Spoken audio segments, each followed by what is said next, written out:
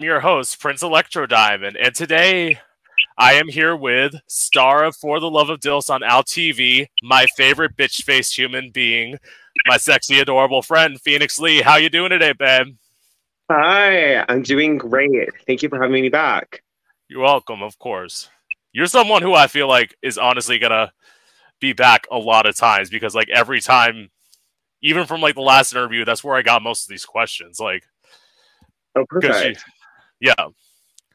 So actually, one thing I do want to say, I do want to take like just a brief moment to give a PSA based on something that somebody Phoenix and I are both like mutual friends with posted on Sunday, which is to anyone out there who sees go-go dancers and feels like it's right for them to just like be touched in any way and that you can like literally like touch their asshole and like finger bang them, you're you're fucking rude. Like, if you want to do that to somebody, honestly, just ask.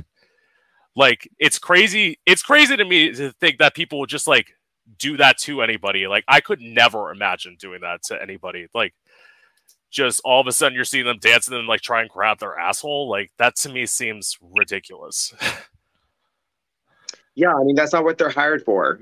Like, Right. it's Yeah. just it's like that's not what they're hired for. It's like there's definitely like an appropriate way to touch a go-go. There's an appropriate way to tip a go-go, and yeah, you can make a little physical contact, but like anything more, like you really have to ask for consent. I know. It's just I know. Okay, so like one of my friends, Jojo Guad's like the Prince of Twerk.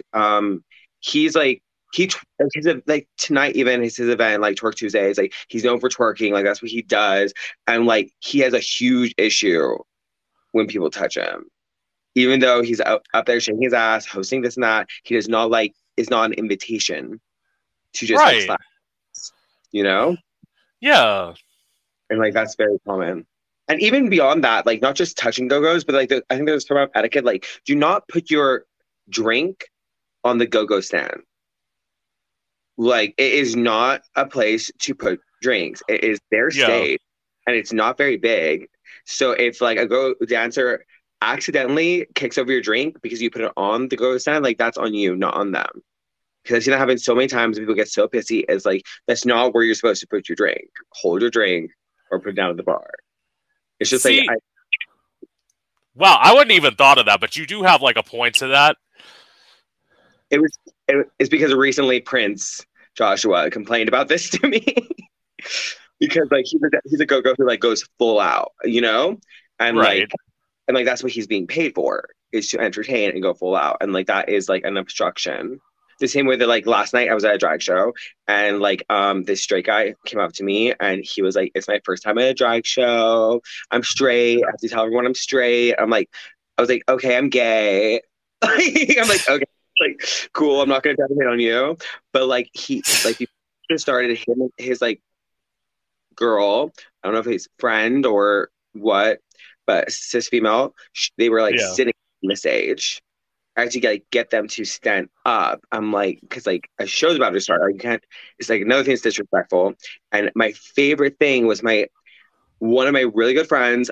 She was performing, and he was like too close to the stage. I couldn't quite see. I couldn't tell if he was like sitting on the stage or like leaning up against the stage or something. She physically had to like push him and get him out of the way so that she could perform. So like Right. another people can be so disrespectful. Like that's their stage. That's where they're performing. Like Yeah. just etiquette.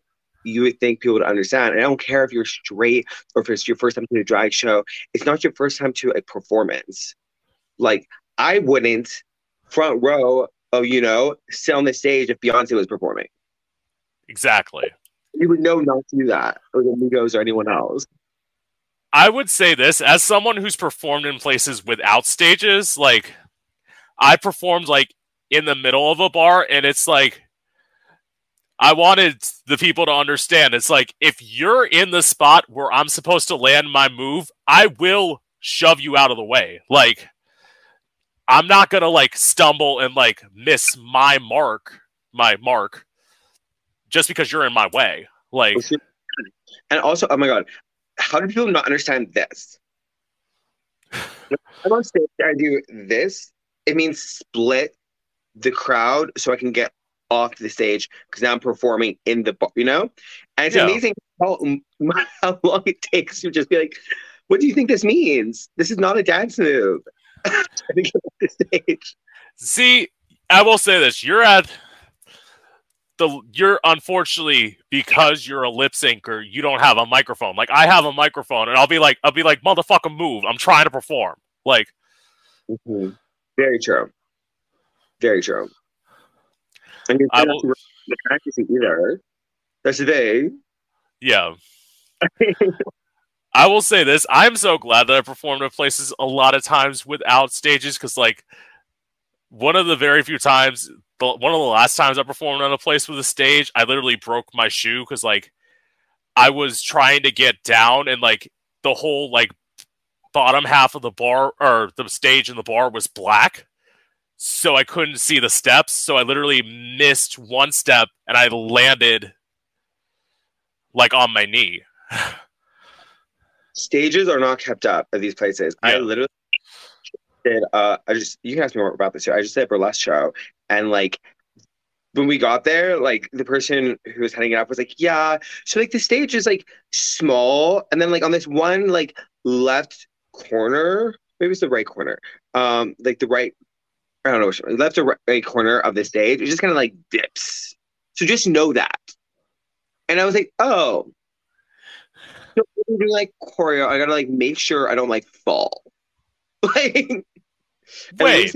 Lucy told me there Yeah. was like a dip in the stage. I saw that place. That place had a stage. It didn't look like you were on a stage. Like, It was this, like the burlesque show, it was the smallest yeah. stage. Like it was like a strip. It was tiny. Oh, Like that's, yeah. I was running into the into the wall behind me.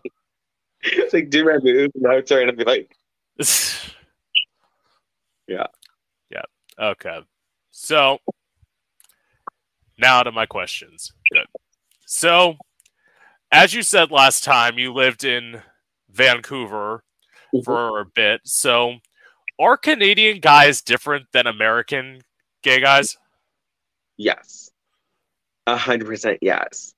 I mean, I'm not gonna say that Gordon's a good example of this. I mean, he is, since he was the only Canadian daddy, the only Canadian on the show. But my Yeah. experience living in Canada is that one, everyone's taller.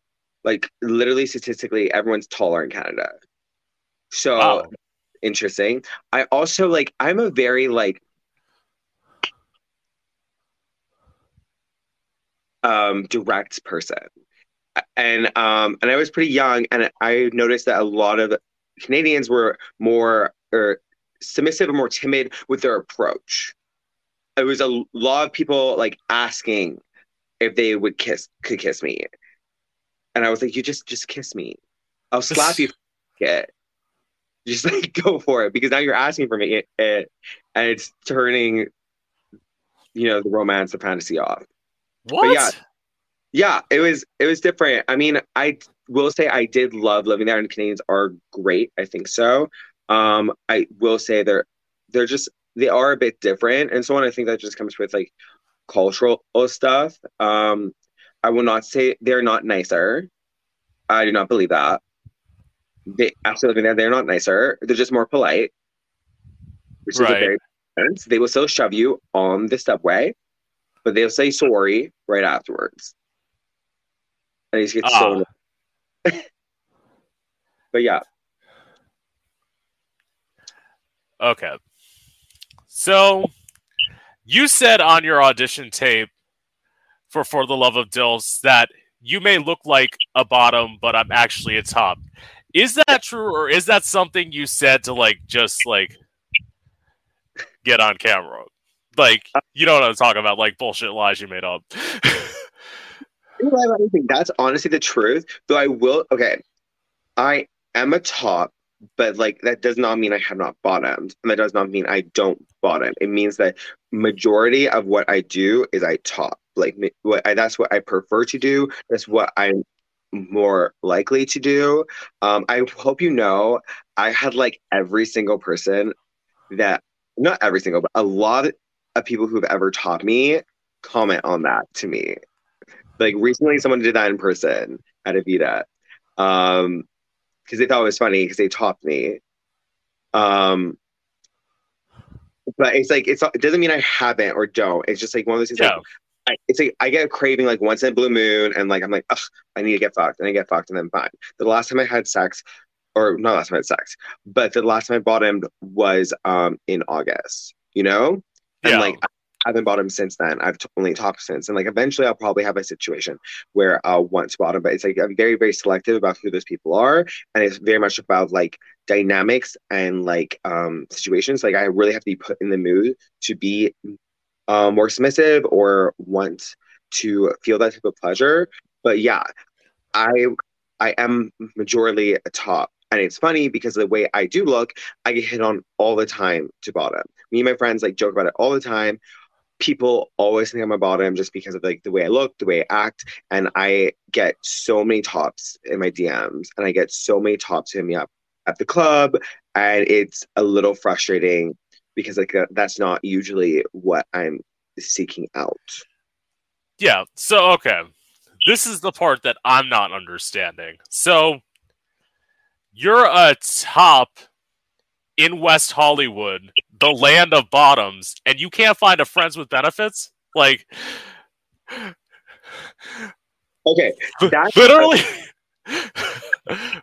okay. Like, Well, one, I am very busy, so that means that like I don't actually like um I don't have sex like all the time. yeah, Also like ebbs and flows. Like, like I like this year I have not been having as much sex, but like the holidays, like yeah, October, December, I was like having a lot of sex, not gonna lie.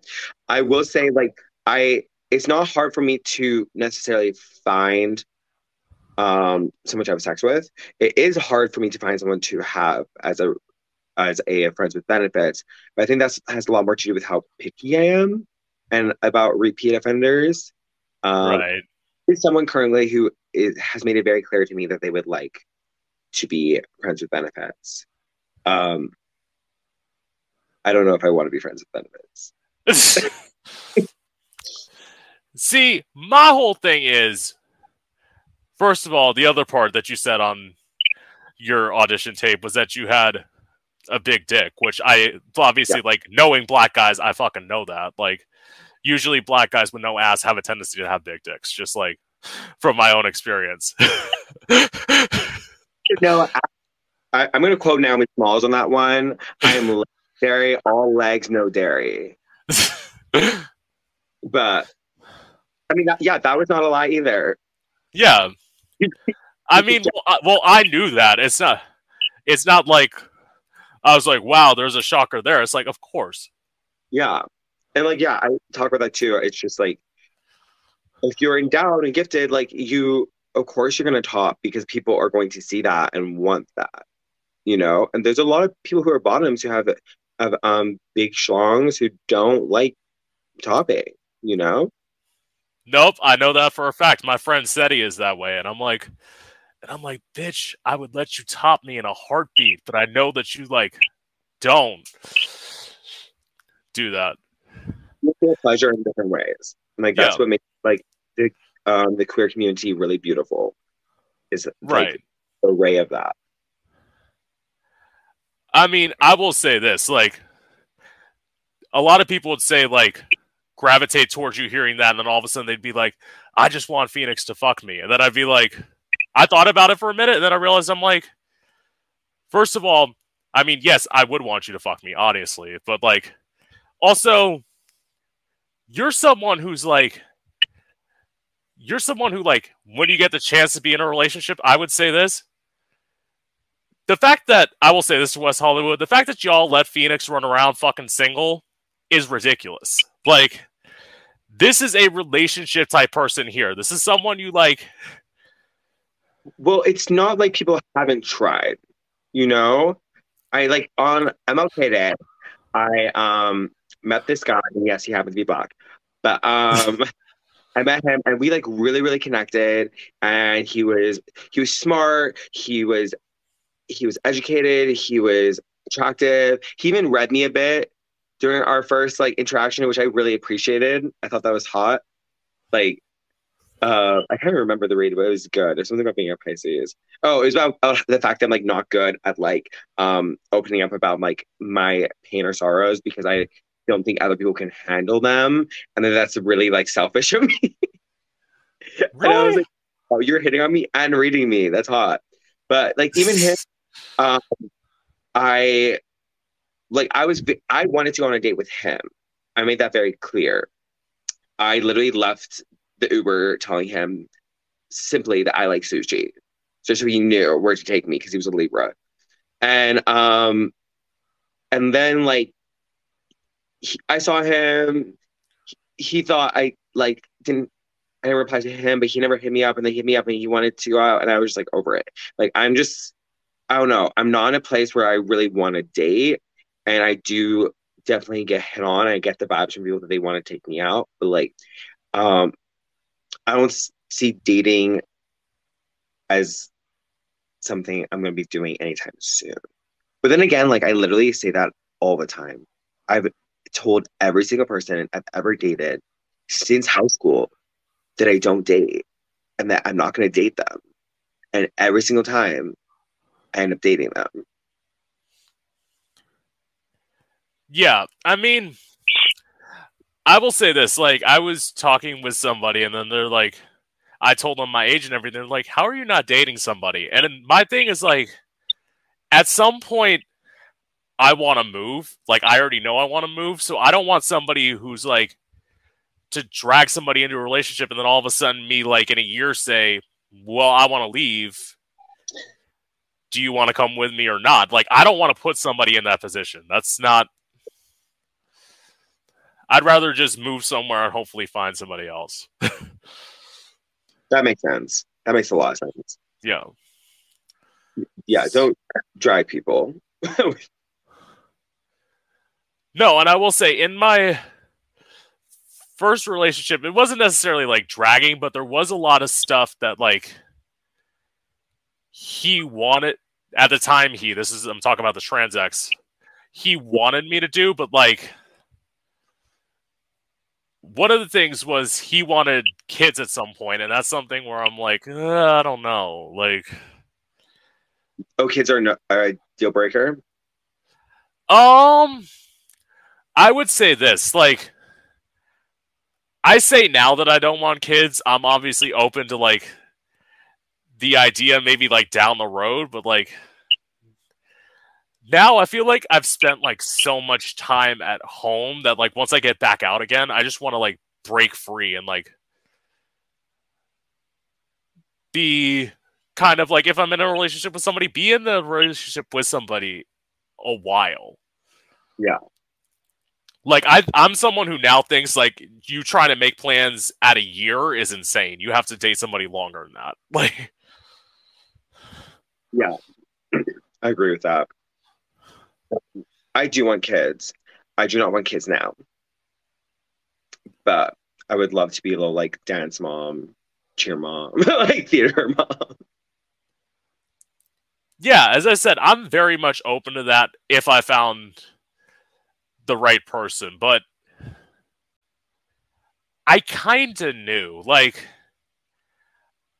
I will say, like, I see the signs now, but like, when we moved in together after like being together for 7 months and all of a sudden you just like cut off sex completely, that's not necessarily like the healthiest relationship. And you like we would be in the same apartment, but like he would be in one room, I'd be in another, and it's like I would be asking him to like leave so that I could go have somebody come and fuck me. Like that's not healthy. No. But I mean, it was my first relationship. I feel like you make all those mistakes in your first relationship, and like First relationship teaches you a lot, no matter whether it's healthy or not healthy. It definitely, the more people you date, the more interactions you have, the more you put yourself out there. I think it really helps, if you do some reflection, help you figure out what type of person you want to be with and what type of relationship you want to have. And I will say that like I feel like that's a lot of why I'm picky is because I've had a lot of relationships and I've had a lot of things. I've had a lot of things. This is the thing, like beyond just a relationship, but like a lot of things with people. And those have Yeah. all taught me what I want a relationship to look like and what I think would best service me and also how I would act in one and the type of person I'd like that to be with. And it's hard to find those things. Right. So, okay. Next question. As you know, you've interviewed me before. My mind doesn't always work in No worries. order. I just literally write questions. So, my next question is: have you ever had sex in public before? Which time?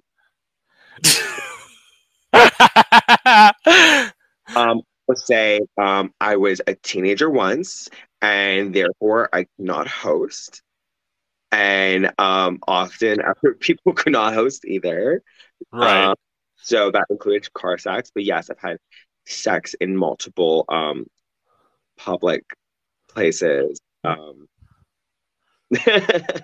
I love how you said like you're a teenager. I did that stuff when I was like 25. Like, I totally did that when I was 25 too. I'm just saying, like, it's been a thing. Like, I've yeah, done it for sure. There is some type of thrill to it.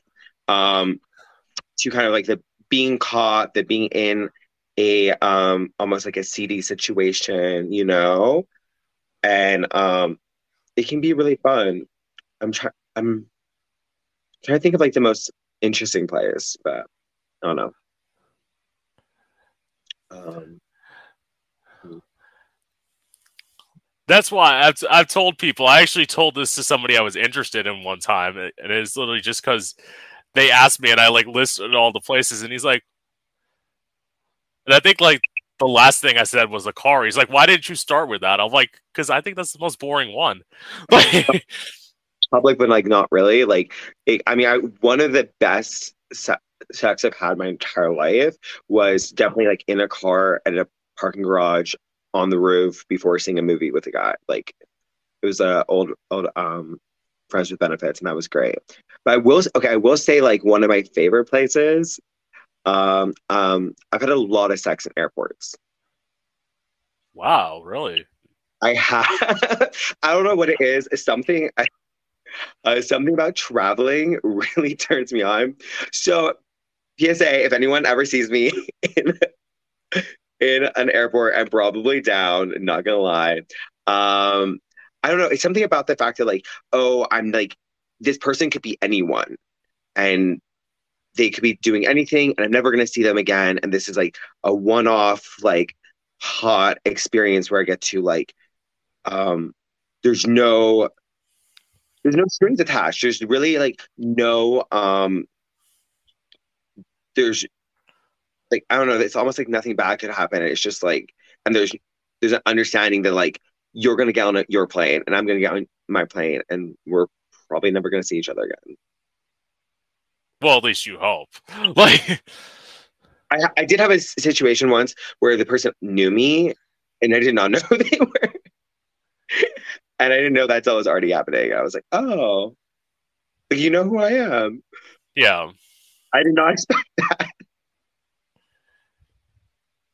I don't know. Actually, wait. I would say this. Like, I have had people like hit me up before on Grinder, and they like know who I am, but like they don't have a face pic, so they're like I don't know who I'm talking to, but it's like I'm kind of interested like how you know me.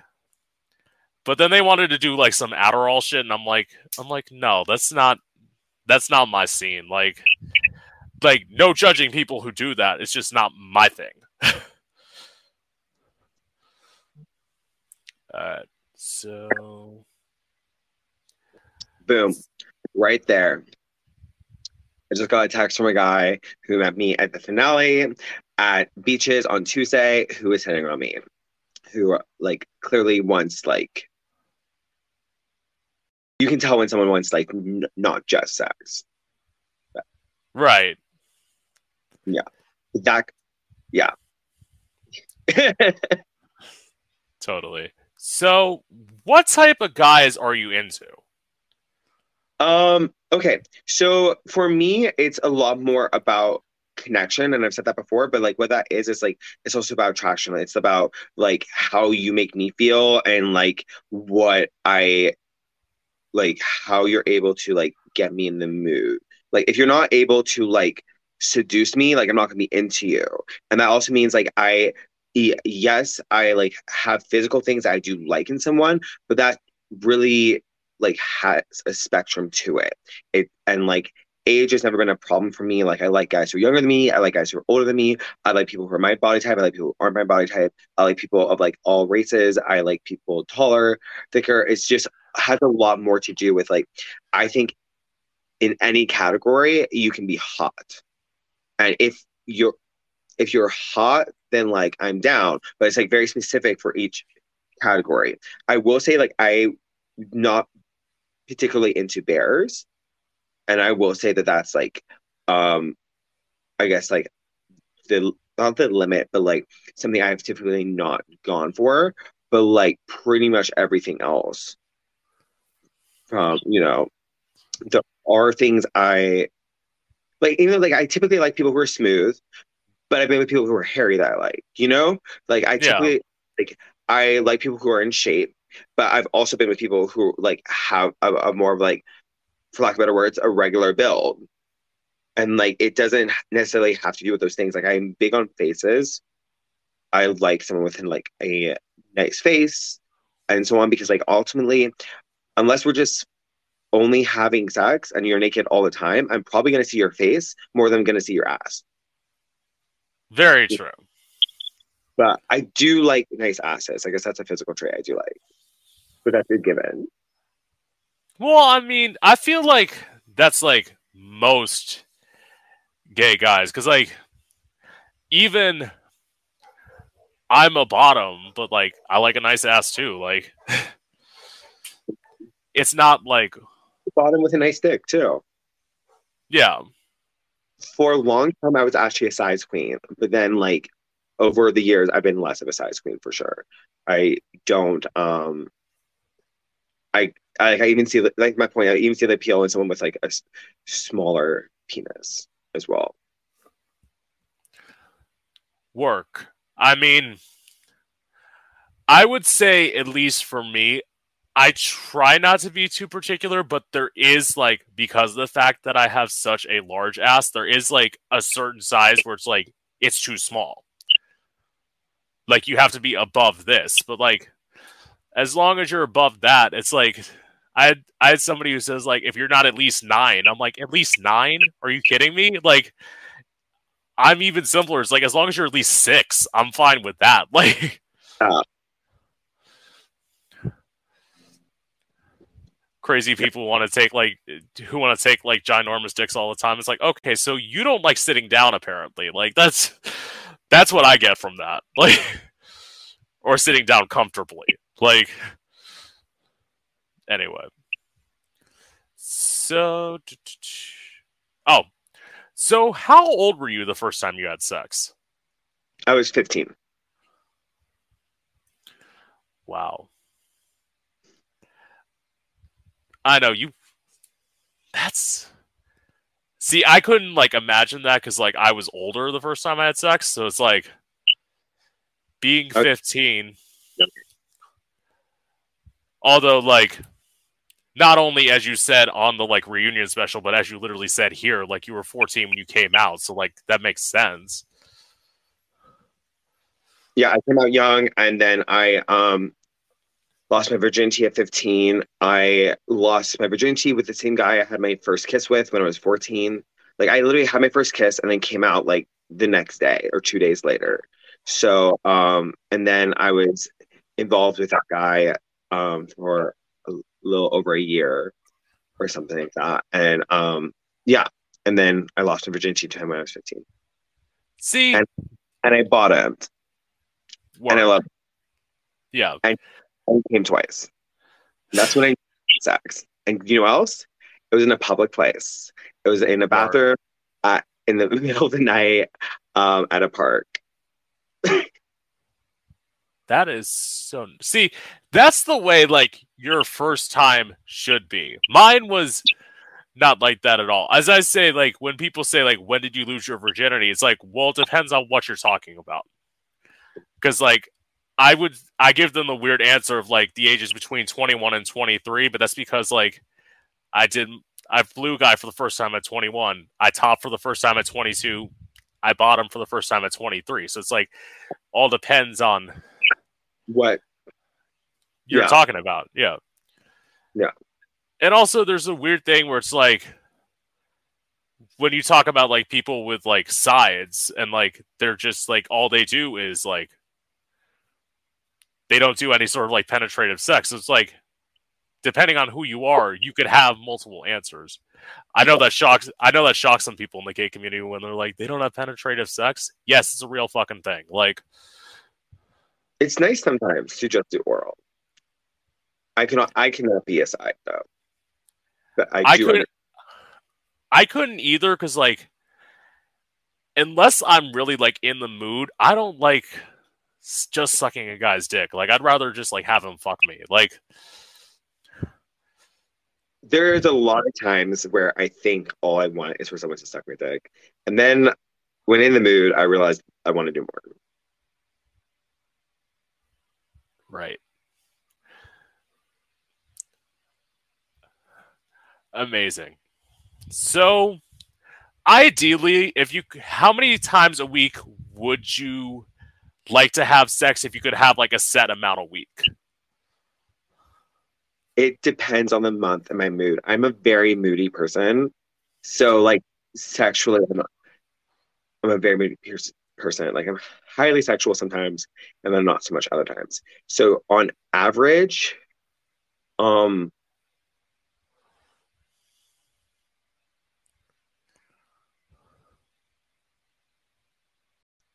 don't know, like 5 or 6.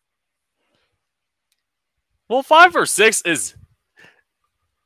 You're talking to me, bitch. Like, I'm the person who would like to have sex at least once a day. Like, well, I know myself, and the thing is, like, there's times when I've had sex every single day, and like I've loved it. But then there's times when like I'm really just not in the mood, and I don't want to have sex for like a week or something like that. So I was saying, like, on average, like I probably would want like a break. I would probably want, like, because it's like it's really fun to have sex when you want to have sex, but then when you don't want to have sex, it's like it's annoying when someone like seems like all they want from you is sex. yeah, I could totally get that. Like, That's what I think on average. Probably sex then. and I mean, I'm probably saying that now because like there are times that I have to go, like, I know you say months, but like for me, like weeks seems like a while. But like, I mean, there have been times where like I've had to go like a month, 2 months without sex.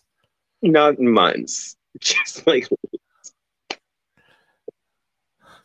yeah, but I've had to like, and then there are times where like I get to a month and I'm like, I better fucking get somebody now. Like, I fucking need a dick. Like, I don't give a shit. It's like you get so horny where it's like, I don't care what your face looks like. I'll go with you once. Just like, let's fucking do it. Like, the other day, I was awake at 5 a.m.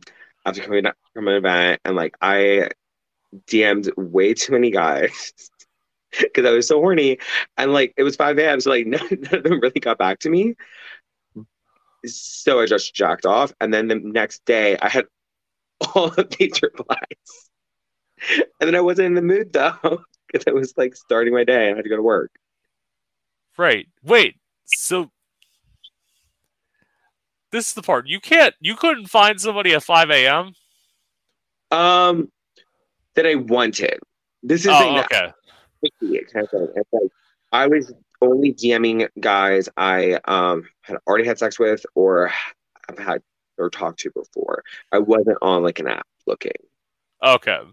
Because I know for a fact, like, if I could find guys who were like hitting me up at like 4 a.m. in Orlando, you being in Los Angeles, there should have not.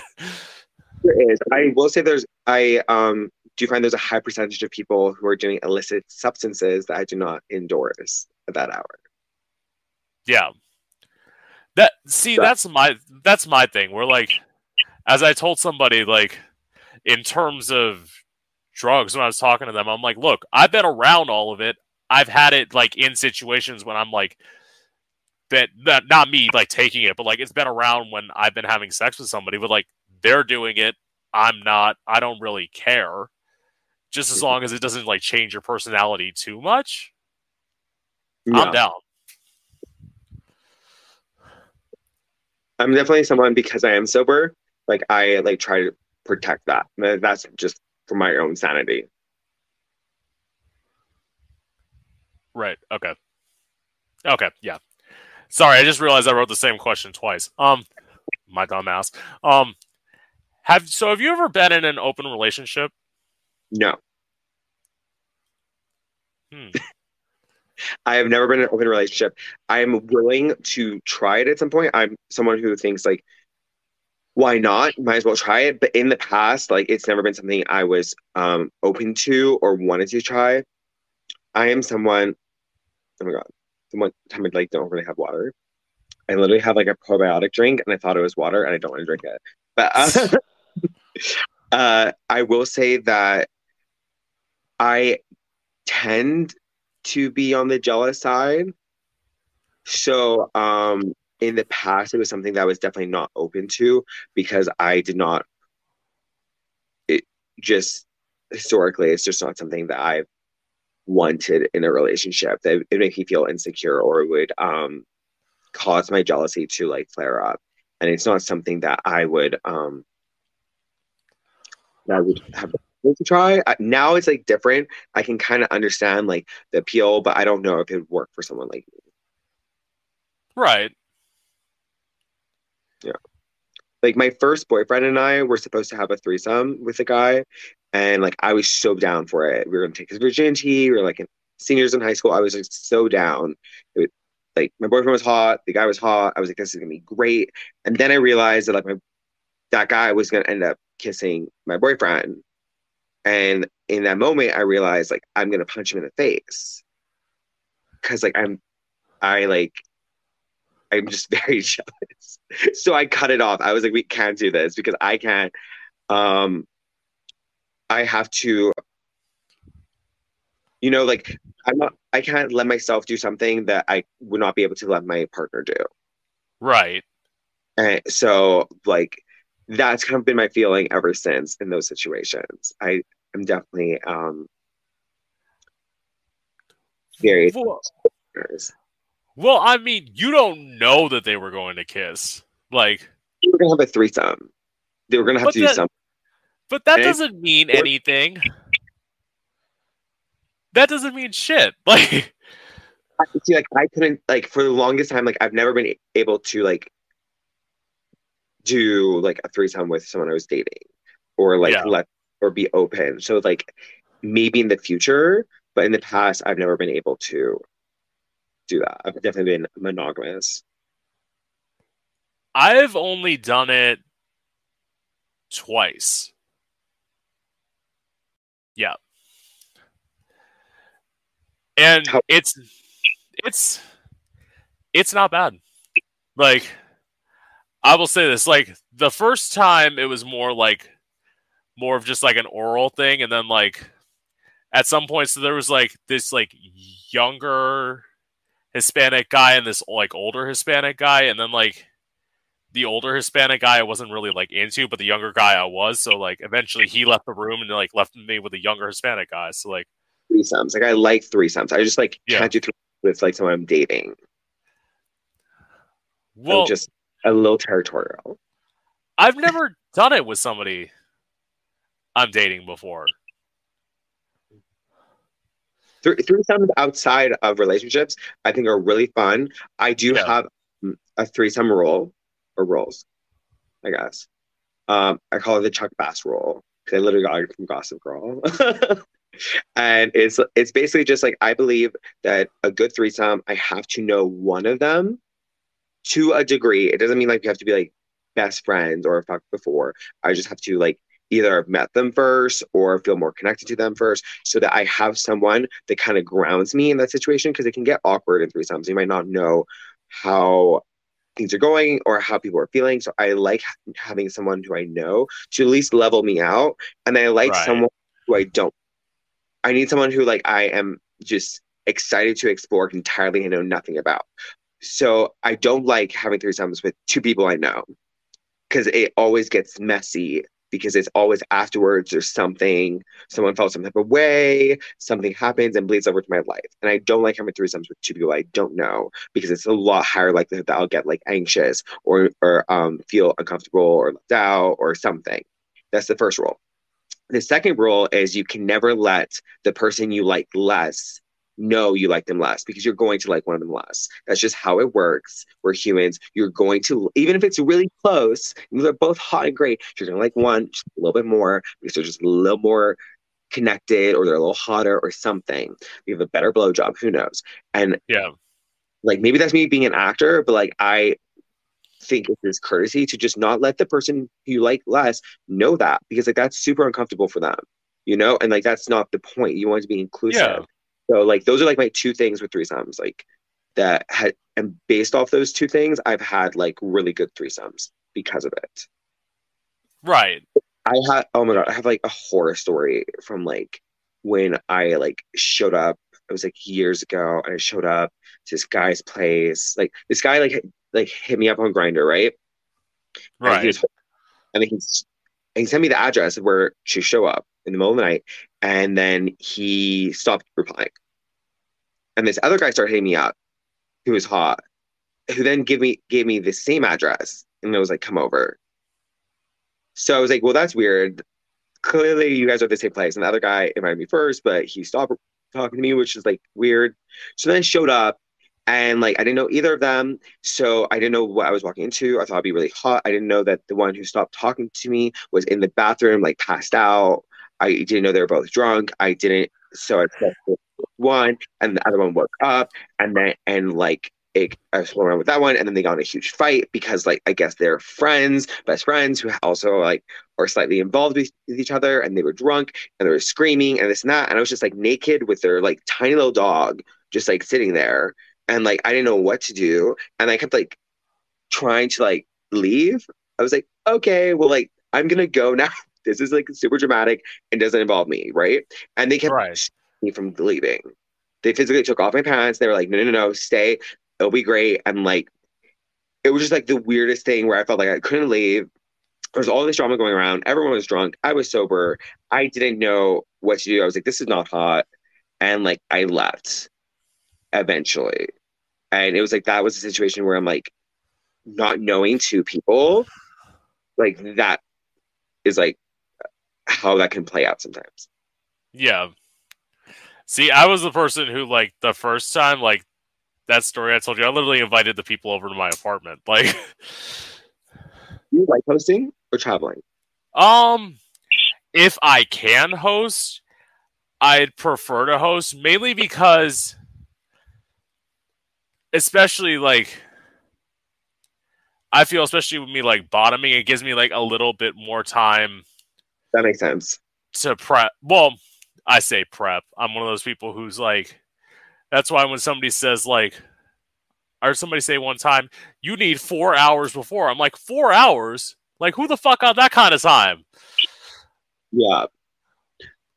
I mean, if you're doing porn or something like that, that would make Yeah, sense. But yeah. I mean, if you're doing porn, but it's like if I'm just like trying to like get it should ready for not knowing like the day is like, that's your fisting. So that also could take 4 hours, I guess. yeah, something that's like one thing where somebody said like, are you into that? And my response was, I'm too fucking tight for that. You're not even gonna try that. Like no.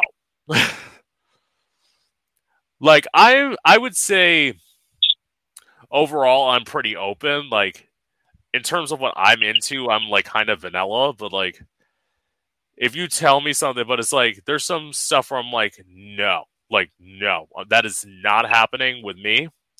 Mhm. If you want somebody who will do that, go find somebody else. Good luck on your journeys. Exactly. All right. So I just realized I wrote no questions about the reunion. So I'll just come up with some. So, okay. One question I do want to know. Hmm. So, you don't have to say why, but I'm going to ask you to hypothesize. It's about one of your friends, so you probably know the answer, but if you feel you can, sure, don't. If you feel you can't. So, in theory, do you believe that DeMilo did not show up to the reunion because of the fact that he would have gotten a lot of backlash going Um, in? DeMilo did not show up for the reunion because he did not think that it was worth his time. That's what it came down to. He didn't feel like was he had a good experience or that he was represented the best, so he didn't feel like it was worth him going. He and I actually did talk about that before, and it's a respectable choice. If you don't want to be Yeah, there, it is like a lot. It's a whole day, of yeah, shooting. If it's something that's gonna make you uncomfortable or something that you don't want to do, like you shouldn't have to do anything you don't want to do. right. I will say this. I was thinking about when DeMilo was on the show. I was thinking about our interview where you said like you were friends with him. I'm like, bitch, how do you think your friend look on the show? Like, that was I like because you saw the same show I did. He looked horrible. Like he looked the worst out of everybody. Hmm. But that, in some ways, you can't really like blame it on the edit because again, he did say everything he said. Like, He's a very outspoken person, as well as like I don't personally think that the format of the show was conducive to the personality he had. I at the end of the day, like he is a musician. He is a artist. He is a very sensitive person, and he's a very authentic person. Like he didn't want to play a character. He didn't want to per- he was not portrayed the best, but like he did what he did. I don't think that was a good representation of him as a person. Sorry. As someone who knows him, I think that he's a really sweet, genuine, and in person, and I had a really wonderful time getting to know him. I do think that he's a fantastic musician. Anyone who's listening to this, like definitely like go like stream his music. Like that's his avenue. Like that's what he's good at. That's where he feels most comfortable. And I just don't think that a dating show like this was what was best for him. And he didn't know that till he got there. You can't really know what you're walking into till you're there. And I think he did kind of like get there, make kind of like snap judgments, and then like realize this wasn't for him, and he was out. He didn't want to be there. He didn't care anymore, and that was very clear. You know, right, and also like it's not like it's like a very easy place to walk into. Like um, everyone's very like involved in the game and the game within a game and like everything else. You're a newcomer, and like it's is hard because everyone at that point in the game is starting to get very paired up. right. So, okay, my other question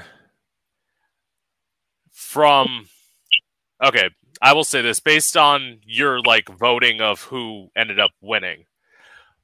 That probably I will say this. You can tell me if I'm wrong about this. You probably voted the way you did because you didn't see the rest of what happened with Mateo and Gordon, right? That's honestly why you voted for Bobby and Nathan, right? No, Kind of. That no, wasn't it? Okay. no. And I Go ahead. love Gordon. Recently just saw Gordon, and I like was supposed to see Mateo the other weekend. He's actually about to be back in LA. Like I love them both dearly. They're my Pisces sisters. Um, but I voted for Nate and Bobby because before I got on the show, the only person I knew who was going to be on the show with me was Nathan. And we made a pact before we even got on the plane that we would vote for each other if we got to the finale. So the thing is, it didn't really matter who was on the other side of the couch or how much in love they were. I was like, I was gonna keep up my end of the bargain because like that was a pact I made, and like I am not someone who goes back on the word, and I mean, it's that's the game. Like you can vote for a reason, and I voted because he was my friend going into the competition, and I had a pack. Right. I mean, well, okay. I Do will you want say this. Yeah, yeah. Of course, you had your reason, but go ahead. in truth though, what they wouldn't let me talk about though is the fact that I went on a whole speech about why I chose Nate and Bobby and how much I loved Gordon and Mateo. And I wanted to say all these things about everybody. And they were just like, nope, we're not doing that. You need to see a name. You can't explain why. Because I wanted to explain why. Yeah. I mean, I would have loved that because I will say this, like, not that I hated the reunion because I didn't, but like it. Well, okay. I will say this. I don't know why I thought this, but I thought like maybe there'd be like some sort of like drama cat fight, like typically what happens in a reunion, and the fact that you guys didn't have one of those, I was like, oh, this is gonna be peaceful. I think everyone without talking was kind of at a point where they were um, like it's the end of this. Like we don't want to have to go through more drama. I think everyone kind of to a degree was biting their tongue in a lot of times in the story. I mean, it was like, oh, what about you guys? What about what happened here? I know that me and Tokyo definitely were kind of holding back, because it just like a lot of it, I know for me, like didn't matter at that point. I know for a lot of other people, it was like the end, and like if you weren't at the top, it's like you already know your fate. Right. I don't know. I Well, think the reunion would have been different if it was done like now or like I guess a few weeks ago versus during filming because it would be different to have seen the edits and the confessionals and everything like that and then have talked about it because I would have been different. I would have said different things. right. And maybe you would have focused on your eyes a little bit more, but because I will say this, like I will say, like literally every time that like you were on in the background, I wasn't focused on who was in front of you. I was paying attention to you. Like Yeah. I don't I don't know if that's because you're my friend and I'm like, ooh, I want to know what Phoenix is doing. But like that's what I was. And I will say there's that one point you may think I'm wrong with saying this, but I could tell at one point you looked a little bored and like I was.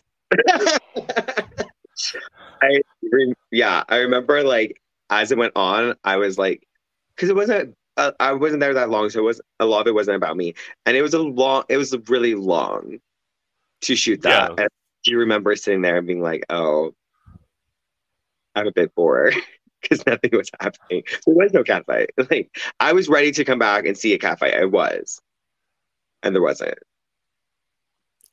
Were you willing to start one? No, Like okay. no, no, oh my God. Plus, I honestly I was in a really good mood that day because like I had a really great time. So like that's my point. The reunion might have been different if it was like now versus then because like I have so many more opinions now, obviously, because I watched the whole thing. But like at the time, I was like in La La Land. I was like, yeah, like I love everyone. Like last day of camp. Yeah. But yeah, I was a little bored. Well, I mean, and also I will say this, like I think I can say this now. The fact that like so Phoenix told me this off camera last time. Now that it's done with filming, I think I can say this. Phoenix never left like Yeah. the area. So like he was off week 1 and he probably like had to watch all these other like you just had to sit there and wait and it's not like because you couldn't tell anybody where you were. It's not like you could go anywhere. Well, I was allowed to go out. Okay, so basically, I went in my Tesla Uber after I got eliminated, and I went like a block away, a few blocks away, to just a different house. And that was like the holding house. That's where all the people that were there who was coming on the show later on, and all Yeah, the people eliminated went there. That's how I met Demilo. That's why I got close to Demilo because we were in that other house together. And we were allowed to leave the house. I got to I got to kind of have a vacation. I got to go to different drag shows in Fort Lauderdale. I got to go to the beach. I got to go shopping. I made a pact to go, well, not really a pact, it was only to myself, but I went to a different coffee shop every single day because I love coffee and I went to see like the yeah, variety of it. And I like had a really great time. And so I heard bits and pieces of what was going on in the house because people eliminated would show up and then tell me things, and then people would go in. You know, like yeah, I was like the last person Prince saw before he went in. I was the last person Demilo saw before he went in. yeah, I saw Demilo leave the morning of and come back the night of. You know, yeah, I I Mariah took me out that with like Prince like the first time in Fort Lauderdale, and then he left me at a strip club to go home and fuck someone. But Well, I will say this, bitch. If you do season 2, like, and I'm still in Florida, keep in contact with me because I'd love to hang out. Like, he got eliminated, I would just come see it. yeah, Yeah, yeah, it wasn't bad and so on. So like that's my point. yeah, Like I was like, when I came back for the reunion, like I was in La La Land, like I was having a great time. I was like because I was out of the drama, I was just yeah. got to hang out with people. Yes, I'll actually say like through talking to you and through like talking to a couple other people, like this is just something that I came up with recently. It's like the worst part is I want to go somewhere now, like I want to go on a vacation, but I literally can't because like I'm in probation at work, so like I can't leave any to go anywhere. So like May, and it's like seeing all the stuff you're doing in LA, I'm like, fuck, I want to go to Los Angeles, but like I literally can't. Well, season 2 is filming in July. Yeah. I think I can say that. Well, even if it's not, like, obviously, I would let you know if I was like going to LA. Like, Of course. yeah. Anyway, where am I? Oh, okay. Completely switching topics. So, who are some of your gay role models growing up?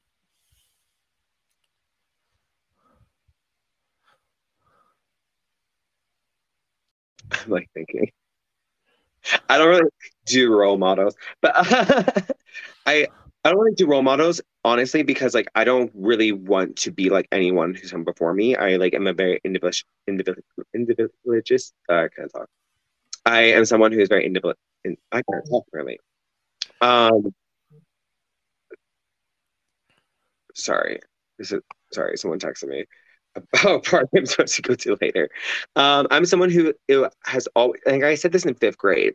Like I'm not someone who like wants to be like someone else or wants to fully follow their path. I'm someone who is definitely influenced by people. So I have a lot of people who've influenced me. Like RuPaul has been a huge person in my life who's influenced me since a young age. Like I Yeah. started knew about RuPaul's Drag Race from season 1. I started watching on season 2. I knew about him before that, and so on like yeah, I've been a huge fan of his, and he's definitely influenced me a lot. Being someone who is queer and black and successful, I will say, funny enough, to jump ship, Willem Belli is a huge Mm-hmm. influence and inspiration to me, and because he truly was the first drag queen I related to. I never really like related to RuPaul as like, oh, we're like the same personality. I like looked up to him and respected his success and like what he's done and like admired that. With Willem, it was like I related at a young age to the type of queen he was.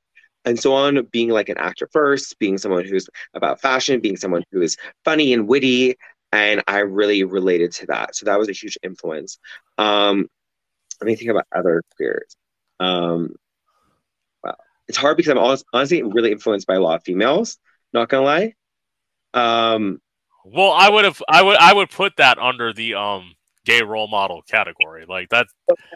and then I have a lot more to talk about. It's funny.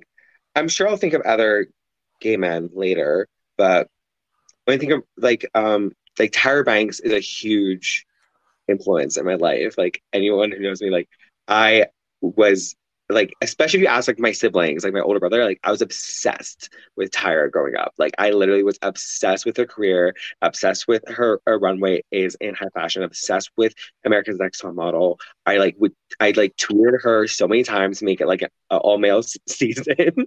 I watched every single episode of her talk show. I'd like come home and watch it like live. Like I was like a very dedicated fan. And she's another person who I relate to and I respected her success.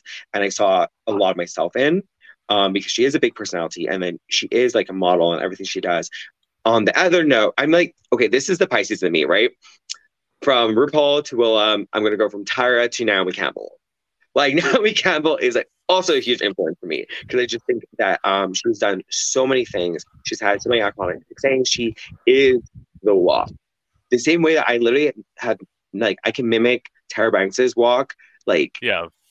no, like I mean like her '90s walk in high fashion, the two different versions of it, to her Victoria's Secret runway, about three different versions of where did that, and on top model. Like I'm like very, I've always been very obsessed with fashion, and so Naomi Campbell's is like she's the best model there's ever been.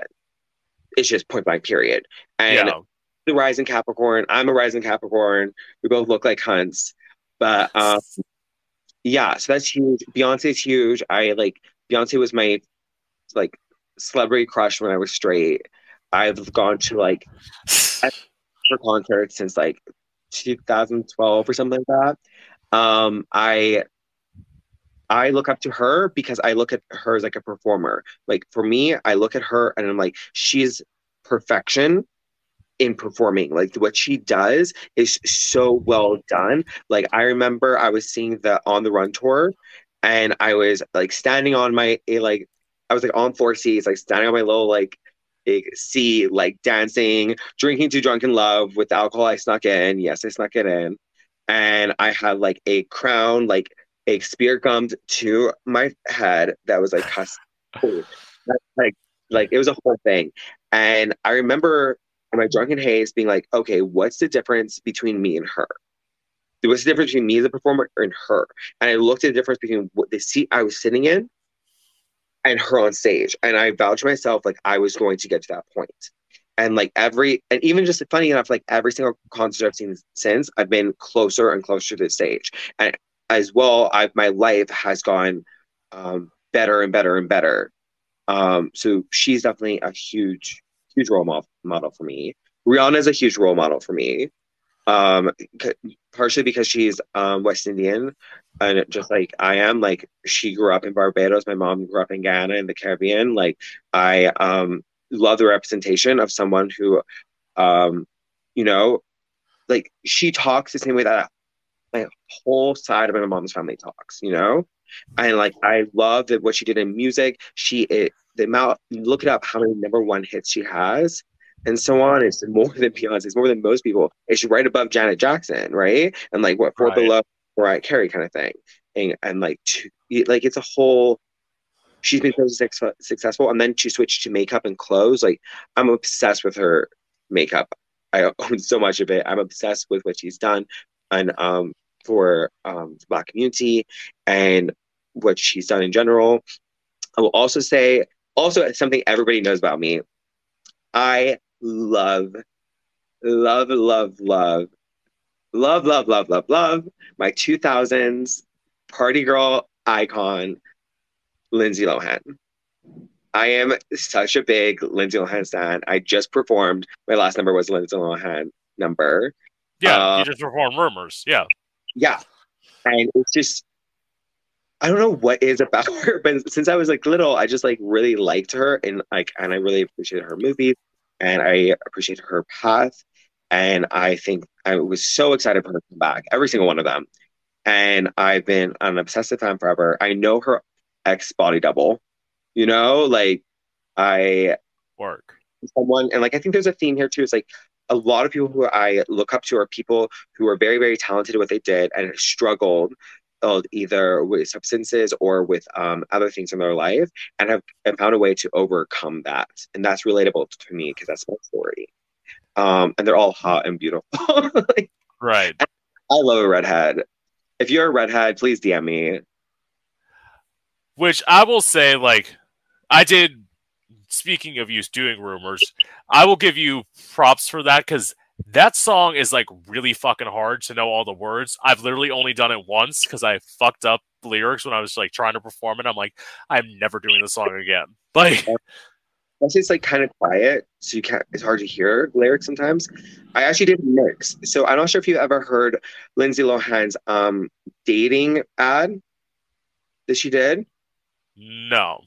Hilarious. Look it up. Anyone look it up. It's so funny. That's how well, okay. I started my number with the Mean Girls quote from Regina George saying, like, do you know what they say about you? You're just a less hot boob. And Yeah. then I walked out and I did the dating ad, like a monologue, where she talks about it's like a whole satire. It's her making fun of herself. She like I had an ankle monitor on. She was like, oh, like someone who wants to like be in love for like life or at least till the end of my probation. Like I'm single. Like, I am a workaholic, a shopaholic, and according to the state of California, a alcoholic.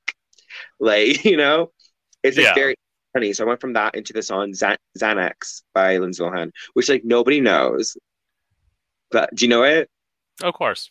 Yeah. Yeah. Okay. Good. Because that's my favorite song by her, and she like took it down. I went from that and then into Rumors. But Yeah. it's all I'm very passionate about Lindsay. Wait, let me show you something.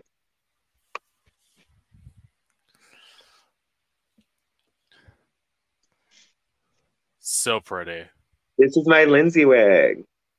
My drag mom, Sky Diamond, makes human hair wigs. She made this one for me. It's funny enough Nice. that the wig I used for my Tyra number because I love when Tyra was like a redhead in the 2000s. Right. It's so pretty. I will Story. say this. Like, what was it? Somebody was like telling me about like how good my wigs are, and like obviously, I will admit my wigs are not human hair. Literally, just because my head's so fucking big that I can't find a human hair wig that fits my head. Talk, talk to my mom. She makes custom caps and she'll make AK for a bigger head. Hmm. Yeah, because one of my friends she has a bigger head.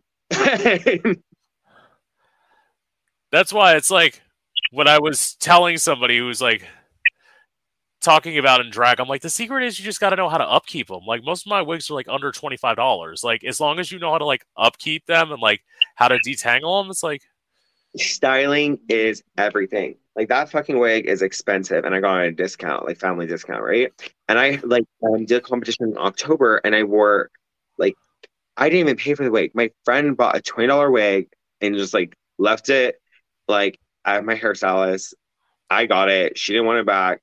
And like I wore that out and people were like, oh my God, it's a human. But it was synthetic. It was $20. But like if you know how to style something and make it look right with like the outfit, the makeup, it's like the whole package, people it elevates it. And like because drag like is expensive. So sometimes you wear cheap shit and sometimes you wear expensive shit. And like mostly for me, I like mix it, you know? And you mix the cheap shit with expensive shit, know how to do it right, it'll look more elevated if you know how to wear it, you know? If you know your face shape. Like I don't wear right. bangs because I have a short forehead. Yeah. See, I'm trying to think. Do I have? No, most of my wigs don't. But And I am very particular now. Like upkeep, because when it first started, I because just everywhere.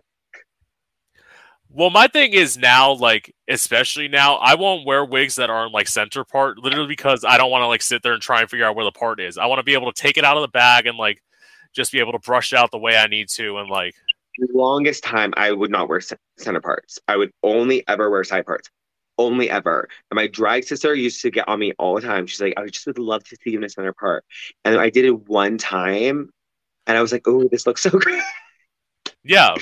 So now I usually do a center part, but I do like a side part. The reason I did a side part for so long was because it's a lot harder to clock that it's a wig when it's a side part because it's slightly off kilter, so people's Yeah, eyes don't um aren't looking the symmetry of it as much. right.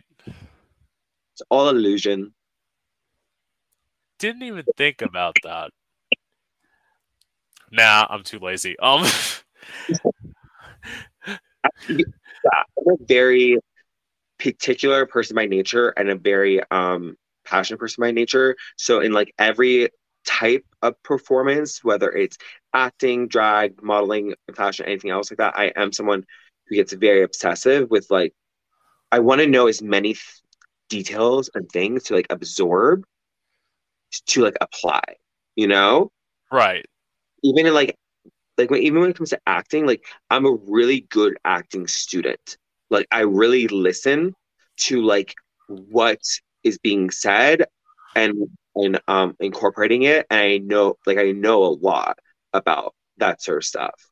And the same about like fashion and so on. So I get very I don't know, does it make sense?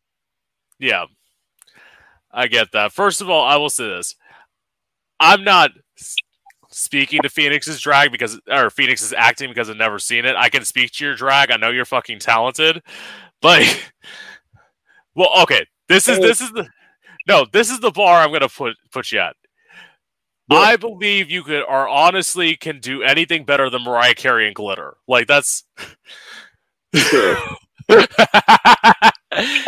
More there is more acting to come. yeah. That's what I'm gonna say on that. There is more acting to come.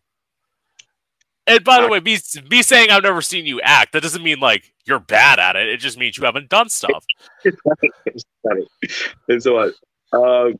No, I mean, a lot of people haven't seen me act, honestly. And like, even though I worked and so on, it's just like the things that most people watch, I've not been in. You know what I mean? And like, there's so many Right. things. Like, no one's gonna be like, I remember that Kindle Fire commercial you were in. You know what I mean? Like, Right. girl, I did the whole fucking campaign. Like, nobody remembers that.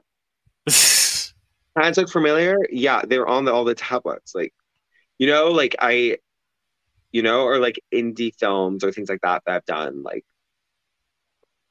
I like who goes to like most people don't go to like LA Film Festival. Like, Right.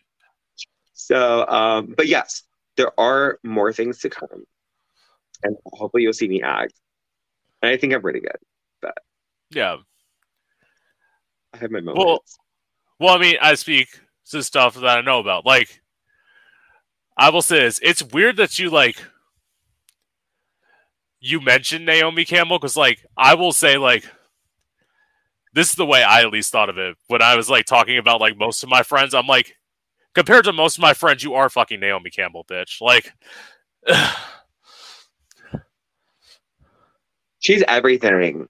I will never forget her in the Blood Diamond court case being like, this is a very big inconvenience to me. Do you no, but I know I've like heard Naomi Campbell like well, yeah, talk in interviews before, and that's exactly what she is. Like, in this whole court case, it is because of this African prince that like I'm not sure if it was African prince, but like a African guy, like billionaire, whatever, like gave her a huge diamond as a gift, like a huge diamond. It was a blood diamond, so it wasn't like the most kosher thing that you're allowed to have. And like it was this whole court case against him, and they dragged her into it, and they made her testify, and she was like in this little wig with like bangs and like updo, and they asked her how she was doing or something like that. And literally her response was like, well, this is a major inconvenience for me. That's what I'm doing. yeah, But I appreciate that. you're of I course, have runway walk too, actually. yeah. Well, of course, anyone who saw like, and one of the reasons I tagged you when you saw this, anyone who saw my podcast where like I talked about you, like I love you, like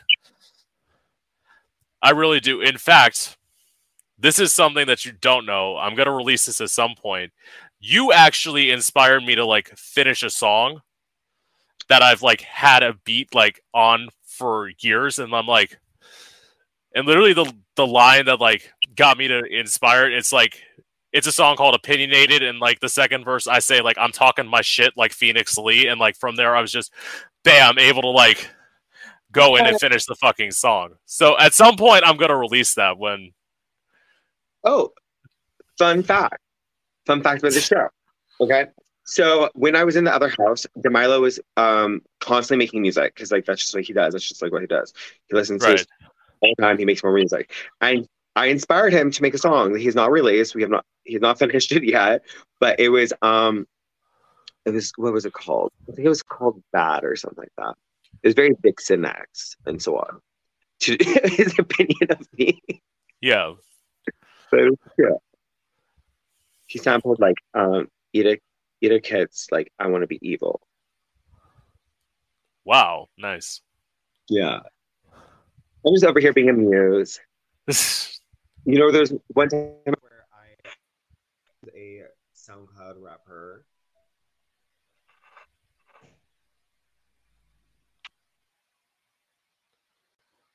Shit.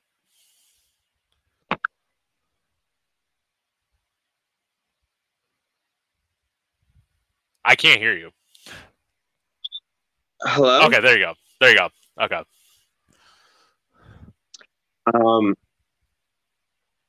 Anyways, yeah.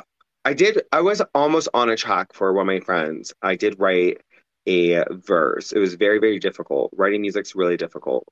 And then I got cut. My Yeah. verse got cut. Yeah. So someone who is an actual name in music decided to collab with them. But it was on a song called Bad Bitch. Nice. And yeah, I don't remember what my verse said. All I know is like it mentioned walking to Evita, stunting on these hoes and gunning for your man. What was it? Walking to the club of Evita. I don't even know. It was cute though, but I Well, don't okay. remember it. Yeah. Okay. So I'll skip to that question. So, would you ever consider doing music?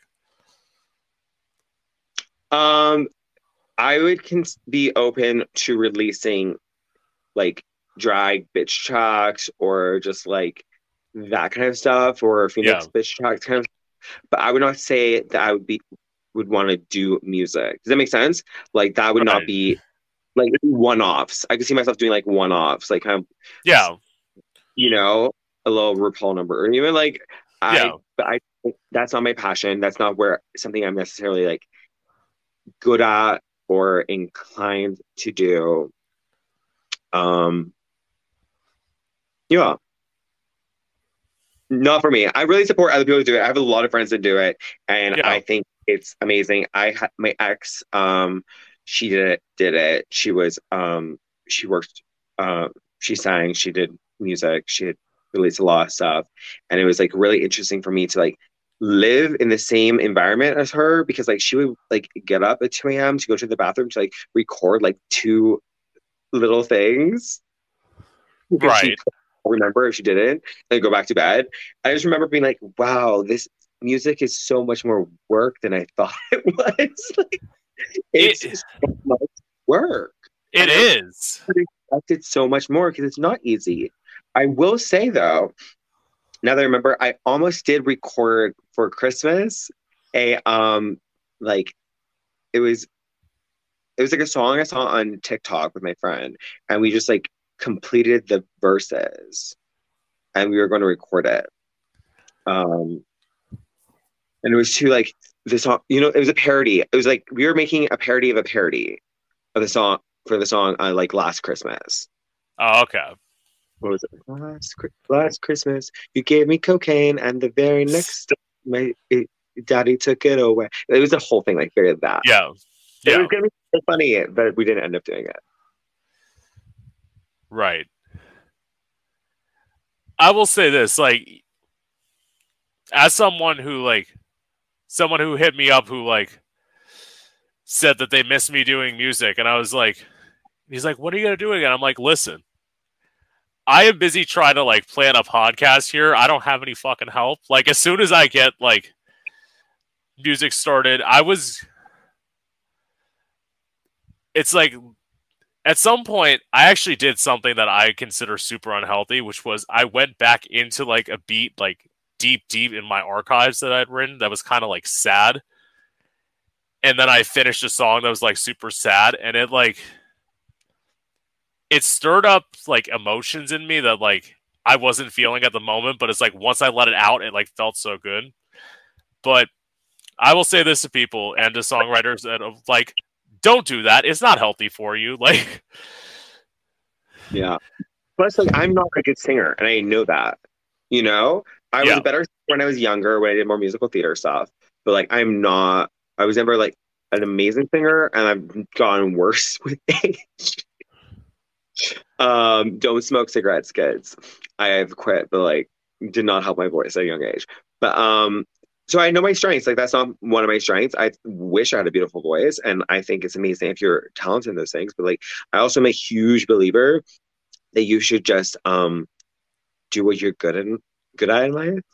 I do not believe that you can teach talent. I believe you're either talented or you're not talented, and that's just how things are. And you can Well, teach skills and skill sets, but like I am not talented at singing. Funny enough, I did grow up playing piano, so I'm good at piano. I'm not good at other instruments, and I'm not a good yeah. singer, but I'm good at piano. I did 9 years of conservatory training, in, Russian conservatory training from the age of Wow. 4, and 4 years of jazz training afterwards. But, but I haven't played piano in years. Well, okay. To your point of like, you can't teach somebody talent. I honestly believe you can make somebody passable, but you can't make them talented. Yeah, but that's skill.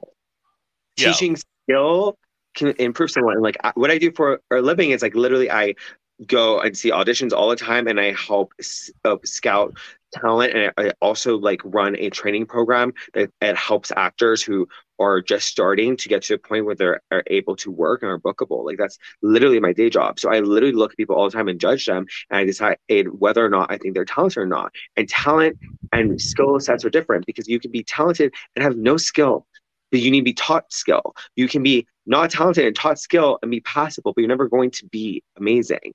Or you could just be not talented and with no skill. Like the way I look at it is like a painter. Like you can be taught to paint. Anyone can be Right. taught and do oil paints and this and that and so on. But it doesn't make you fucking Picasso.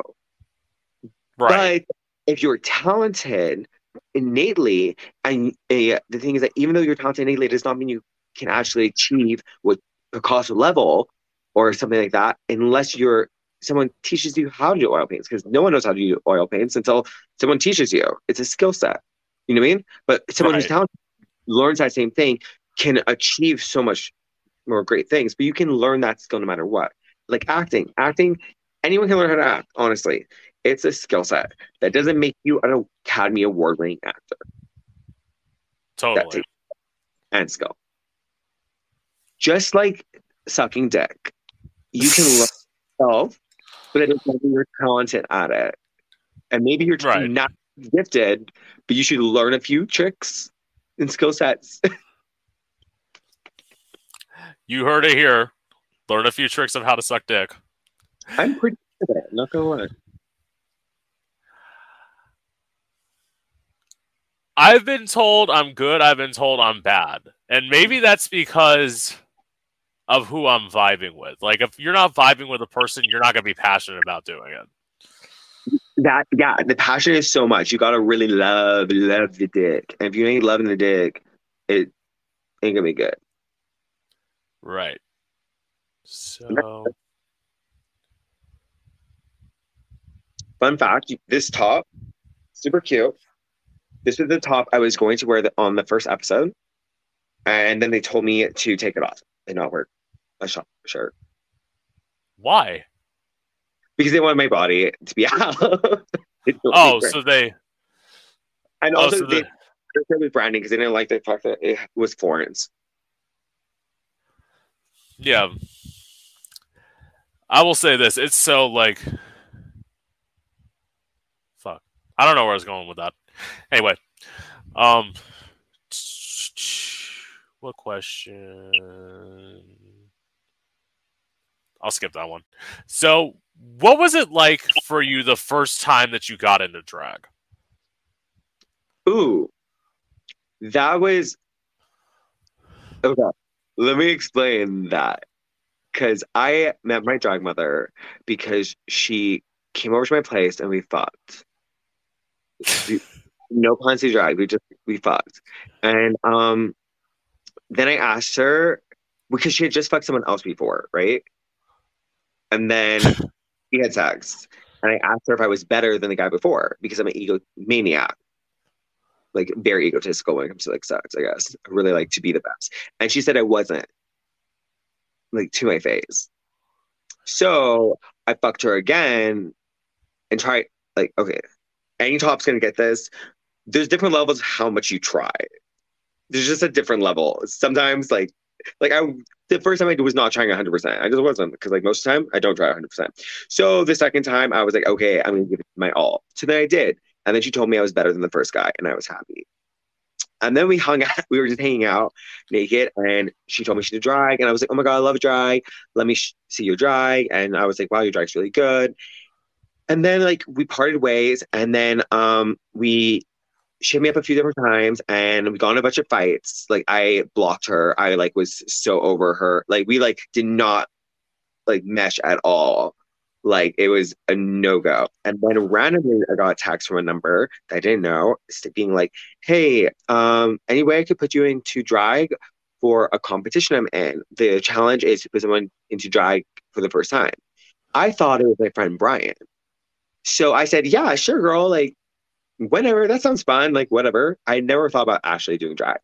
Yeah. Then DM this and that and so on, like, texted to figure out the whole like number and what we're doing and what I had to go by. And then I showed up. I remember I left work and I was so late to show up, right? And I showed up at the house and I was like, shit, this is not Brian. And it like all clicked. And I was like, fuck my life.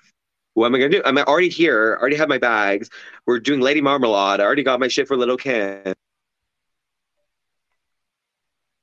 And so I literally walked in and she put me into drag and she put like two other people into drag because we were doing Lady Marmalade. And we performed and she won that night for that competition because she put three people in drag and we did an amazing job. I lived. I was like, wow, I like felt amazing. I got tipped $50.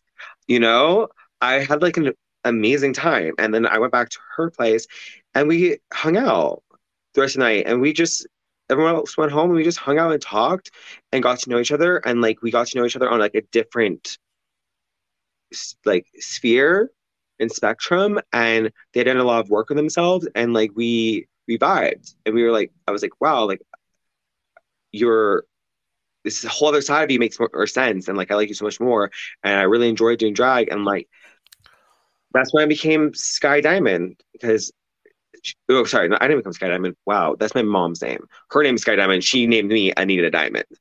And Oh, yeah, and then it was just off from there and then she would go on to win the competition, you know. wow. And that's also that first night I did drag, the judge that night, the guest judge was Gigi Good. Wow. This is before Drag Race. That's when I first met Gigi Good. Yeah. Second time I did drag, I was the first time I did drag. You mean like not like her doing my makeup? You mean like Yeah. I did my own makeup. I bought my first like wig, like synthetic wig that I thought was so cute. That was so expensive. That I got from UK. Like it was very like beautiful blonde wig, expensive. Like I did my own makeup. I like bought a corset and like a sparkly bra and like some hot pants tucked for the first time that night. Put on like some like hooker heels and like I remember she looked at me and she just went to her closet and gave me a fur coat. Like all she did is just like there you go, babe. You look like a hooker. And And I went to Gigi Good's 21st birthday. That was the first time I did my own. And I thought I looked like Naomi Smalls. It was like I look like Naomi Smalls. Someone said that. I was like, I did not look like Naomi Smalls. I did not look bad. I've never looked bad in drag. I already knew how to do makeup before drag. I learned how to do better drag makeup over time because girl, I was wearing just like a wispy little lash, like hardly anything. Yeah. Looking like Marsha. And yeah, so that was my first two experiences in drag when someone else put me in when I did it myself. Well, some of us can get away with doing hardly any makeup. I'm kidding. No, I'm kidding. Yeah, No, I that, will say, actually, like, you actually liked you liked my photo from last Tuesday, which I was so glad that you did because I'm like, I was so afraid. So what happened was I ran out of makeup. I went to go look in like a few different stores. I couldn't find my shade. So literally I had to go like a shade darker and I put it on. I'm like, this doesn't look that bad. it didn't. Because I would My thank you. You, Lindsay, I went to Sephora by me to get the cream contour I use from Huda, and they were like, "Oh, we don't," because they're smaller Sephora. They were like, "Oh, Yeah. you're going to the bigger Sephora," and I was like, "That sucks." And I was already running late, and I went to the bigger Sephora, and then they were like, "Yeah, that product no longer exists. They discontinued it." I was like, "Of course I go like on show day to pick this up, thinking it was going to be like a 20-minute affair. This is like taking hours." And I, because of my darker complexion, it's really hard to find contour and cream contour. So I had to go through every single cream contour that they had that could possibly not bronzer. I needed a cool tone, be that clear. And like the girl kept apologizing. This white girl was just apologizing the whole time that there weren't products made for me, basically. And Yeah. it came out to two products, and like I yeah picked one, and I made it work. But like it's hard when like things aren't what you're used to, and shade is so important. And like I ended up with the Mario make con- contour stick, and I like it, but I still like the other one more, and it doesn't exist, and that's really hard. And it's really sad that there aren't as many options for people of my skin tone for like contour. And like the other option was the Fenty one, and I did not go with the Fenty one. Love Rihanna, love Fenty, but the formula is not that great for the contour stick. It is Hmm. not creamy. And it was just sad that like the two things that could possibly work was two things, an entire store dedicated to makeup with a billion products, two options. And one of them was the only product from Fenty that's had the worst reviews. Yeah, that's not. And I was so late to that performance. I was like 2 hours late. The show was great.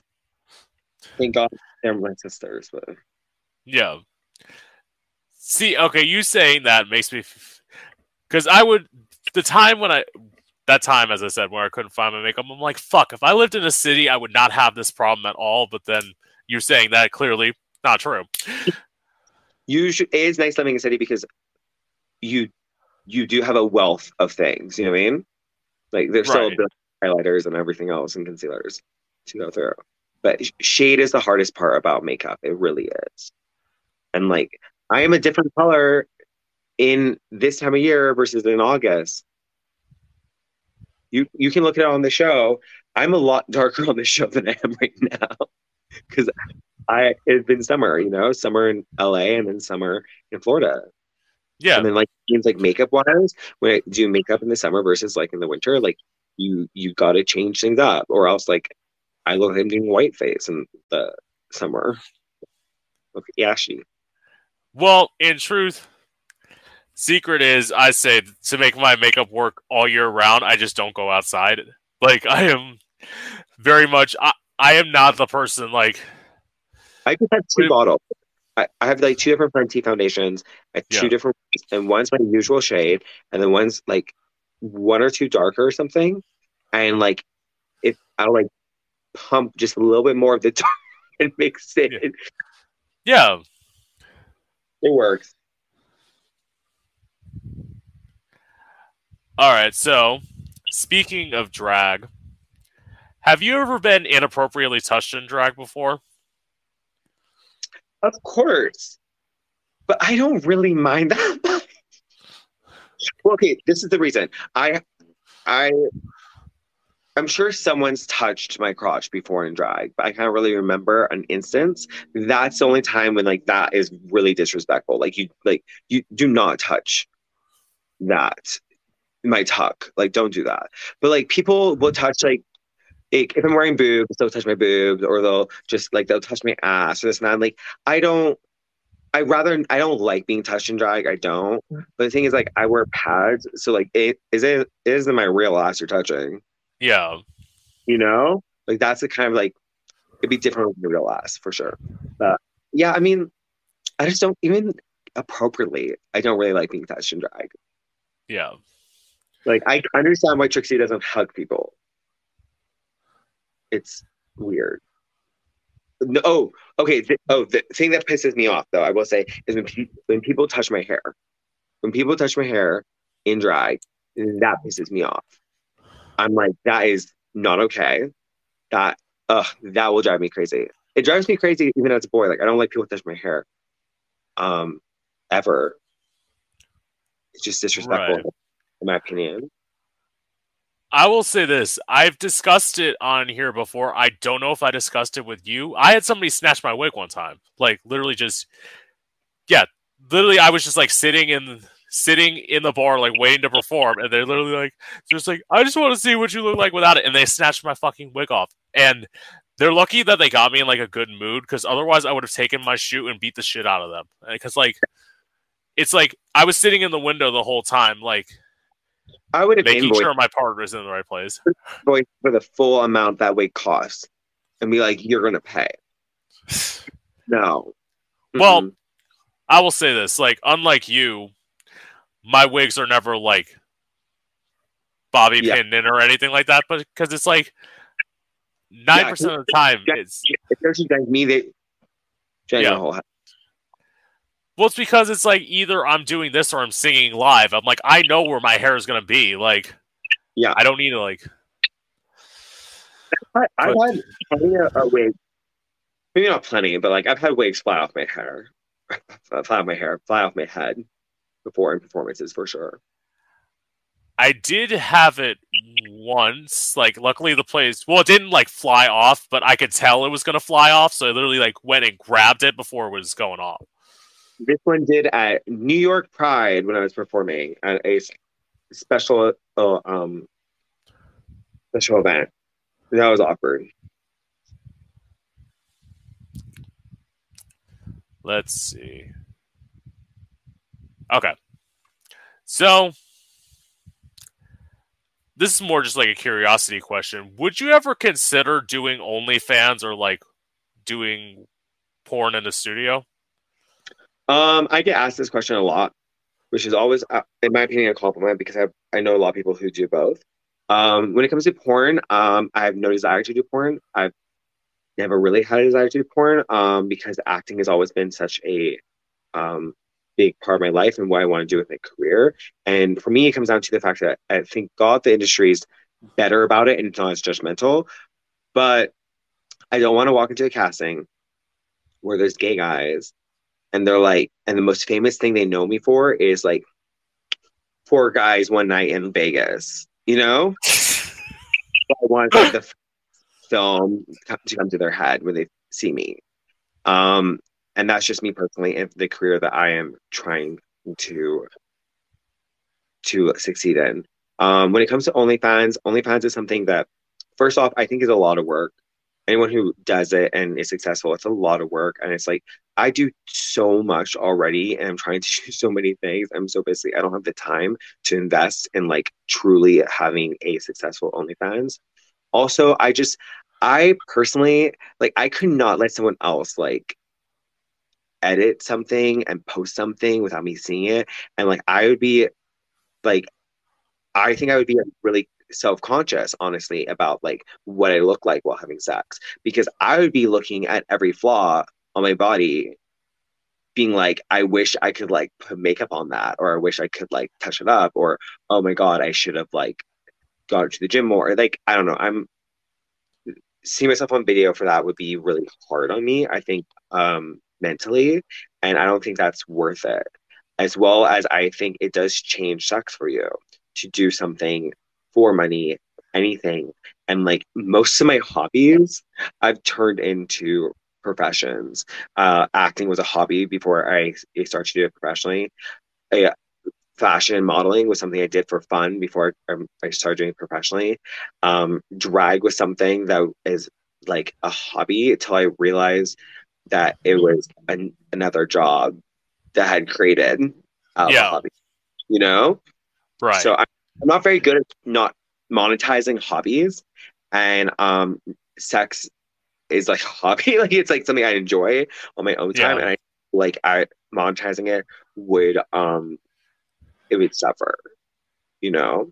right. When I do drag, I love drag, but every time I do a song in drag, it ruins the song for me.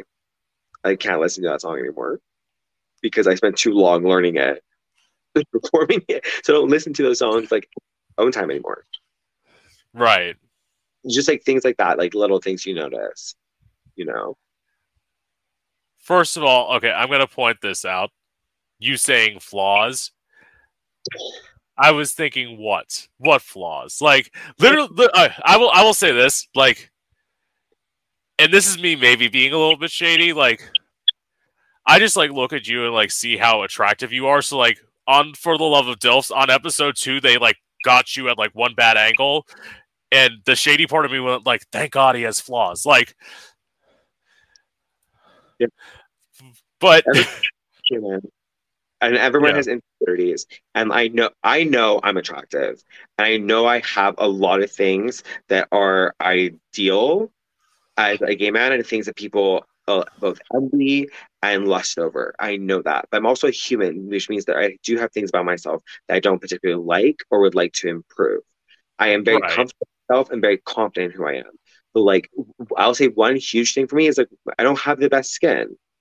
I don't have the best skin. I have like a lot of like scars from it on my back, and like I break out a lot, and like my face breaks out on occasion, and like I don't have good skin, and like that would be a huge insecurity for me to look at because I don't like how I look from the back because of it and so on. But like and like how that happened was like I actually had like really amazing I had a really amazing perfect skin my whole life, and I never had acne as a teenager, and I was really really blessed. But then when I was 22, I was say 22, I was living in a house full of guys, and like they're all straight. But I we had a huge hot tub, and we go in it all the time and throw parties. And we like sure someone came to clean it like once a week or something like that, but we were in it all the time. I remember one summer I went in it, and like I have sensitive skin, and I had a reaction, and I got um I guess spondylosis, yeah. No. I got sorry, another thing. I got yeah, folliculitis. Sorry, spondylosis is like I have back problems and that came from that. But I yeah, got folliculitis. Folliculitis is something that everyone has on their skin, but it's usually not activated. It can be activated like one of two ways. One of them is through a hot tub. So I ended up actually breaking out all over. And like I never had that experience before where I'm seeing like my face was as broken out. Like not just like, oh, a few pimples. I'm talking like cystic acne and like as long with like my back. So basically everything that was at water level kind of thing. right, And I never go put my head in water. I never do it because I never want to fuck up my hair. And that day I did, you know, and yeah, it fortunate because it became really really bad. I had a infectious disease doctor, everything else. I became one of the worst cases in Orange County because of it, because they couldn't figure out what it was. They would put me on all these different medications and Accutane and this and this. Nothing was working until they figured out that it came from the tub.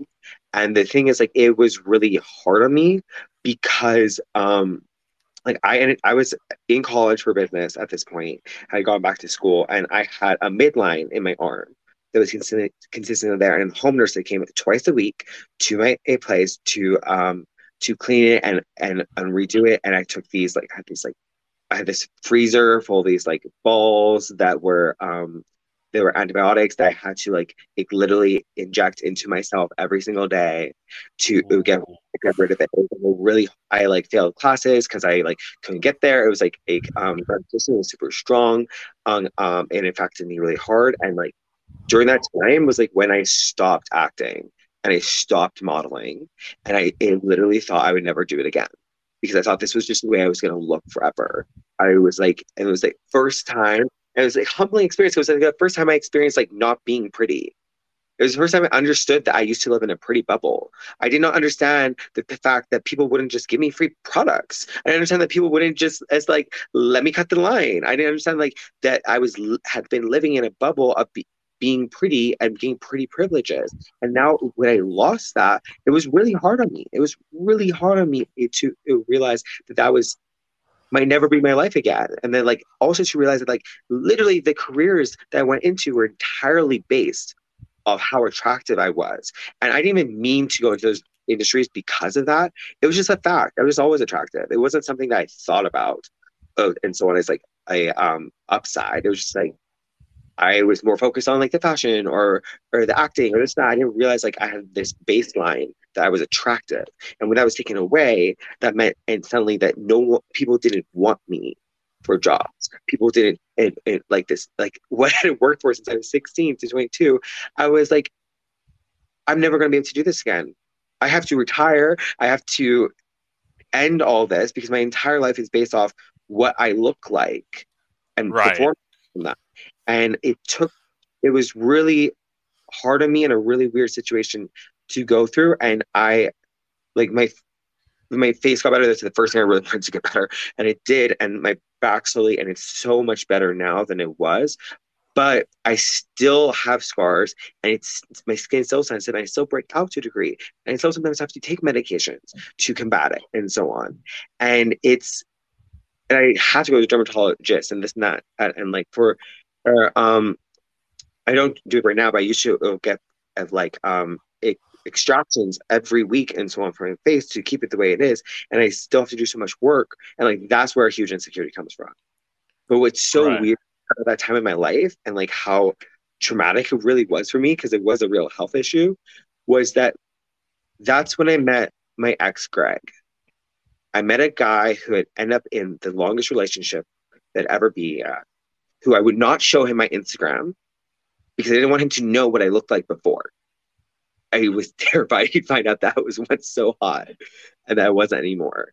And for some reason, maybe I was just overly confident when I pursued him, but he was into me. And having someone meet you when you don't feel as you feel like your lowest and see you as so beautiful and then watch you recover and then become hotter or whatever else was a really truly humbling experience because like that's what I want in someone, not someone who looks at me as like some sort of sexual object, but someone who truly liked me and fell in love with me for me. And the fact that I got hot again was just a perk. Right. I mean, I still had the abs, but Yeah. what's all that? But like you, it is, but the face. But yeah, so See, like that sort of stuff would be insecure for me. Looking at having sex is seeing those things and not being able to like edit them because in my pictures I'll edit them. I don't do a yeah. lot in my photos, but like I will edit my skin when it comes to like certain regions or stuff like that. See, you saying this, in some ways, I am one of those people who thought for the longest time that I was ugly. So, like, in some ways, I look at that as like kind of a good thing because it's like it forced me to work on my talents and it forced me to like develop a personality Mhm. because I have this thing of like because I didn't look like everyone else did, like skinny, whatever. So I was just thought like, well, you're ugly, bitch. You might as well like develop some talents so like people want to pay attention to you. But once guys like started telling me that like they found me attractive, it started like making me feel better about myself. And then I realized I looked at all this shit and I'm like, shit, I wasted all this time like feeling bad about myself when I didn't need to. And so in some ways I'm grateful, but in some ways I wish it had been different. It makes you who you are. And the thing is, like, Yeah. it, the thing is, like, once again, like, I'm very confident. I do know I'm attractive. I've thought I've been attractive for a long time, but that does not mean I grew up always thinking I was attractive and so on. Let's not talk about middle school. Like, I'm a very critical person, so I was a very critical person the way I looked too. And I have very big features, which I love. Like when I was a baby, everyone called me eyes because I have really big eyes. I have a really big lips. I have really big teeth. Like I like everything's very big and it's great now. But when I was going through adolescence, like my features were almost too big for my face. And I used to look I if I could have had a nose job in seventh grade, I would have done anything. Like I was obsessed with an idea of getting a nose job. I wanted a nose job my entire adolescence. I really thought I would end up getting a nose job. The only thing that scared me was Michael Jackson, who's another one of my Yeah. idols. I love Michael, but like that scared me. But the thing is, like, it took me till senior year. I had a moment backstage at a theater show where I looked in the mirror and I actually saw myself and I realized that my nose wasn't as big as I thought it was. In my head, when I would look at myself, I kept seeing the nose from when I was in seventh grade. I kept seeing the nose when I was younger and how big it was. I hadn't comprehended my face had shifted and grown into my Yeah. nose. But that was such a poignant moment in my life to realize, like, I distort the image in the mirror. Even though I'm looking at myself, I was distorting what I saw. Even though Totally. everyone else could tell me that I looked pretty or this or that, I still saw that. And like, because my nose as a black man in America was told to me was not attractive. As one of the only people of color in my school, I saw as a thing that made me very different and less appealing. And it took me a long time to just get over that one character trait. It really took me my entire adolescence. And I am so glad that I fell in love with it. I'm so glad I found makeup because the thing is, like, I don't need a nose job. I can just contour my nose. I know Right. exactly to look. And the things and I don't have any contour on right now, but like have, I'm glad I came to a point where I fell in love with it and I don't want that anymore for myself. And that I allowed myself to see my body and face change and to fall in love with it. But yeah, everyone has like things, you know. I was I'm hot now, but like I didn't get hot till like sophomore year. And like middle school is hard on you when you feel different. And it was like when I came out, I didn't feel attractive either, you know, which is why, yeah, when the first guy I met and fell in love with told me I was pretty, like it felt good. Definitely.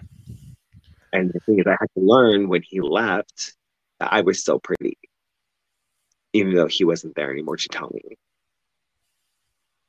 Right. which he did. Which is funny because the other story about my virginity is 2 days later when we hung out. Mind you, this is a guy I had like an on and off thing with for like a year and a half, right? The same age as me. The words he said to me cut me so deep because he told me that I was a hot body and nothing more and blocked me. And I was like madly in love with this guy and I had just lost my virginity. And I remember how hard that was to hear as a teenager because like now I got hot and now I'm being told that that's all I am. That that's all I am. And that I was nothing more than just that. That fucked with me for a long time. That was hard to get over too. Yeah. It's also like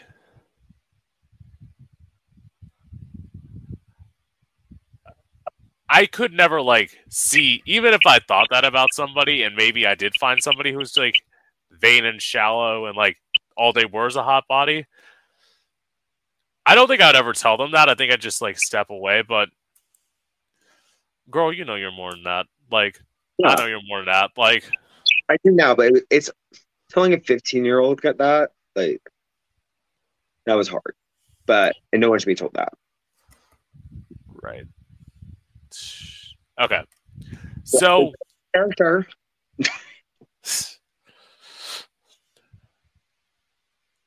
okay. What is Oh, there we go.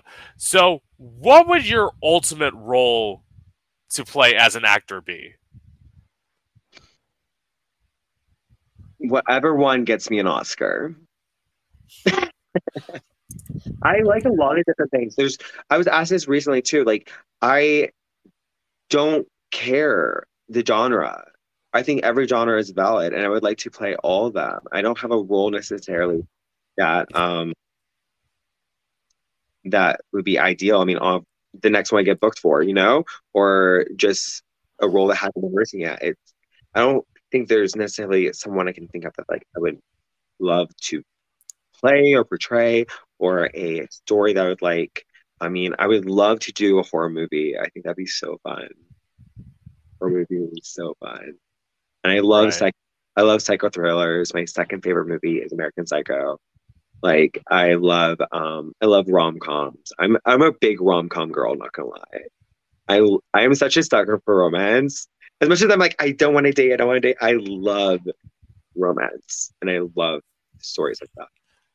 Well, that's all of us. Like, Yeah. I say I don't want to date much either. I like a romantic. Well, I will say this. At least for me now,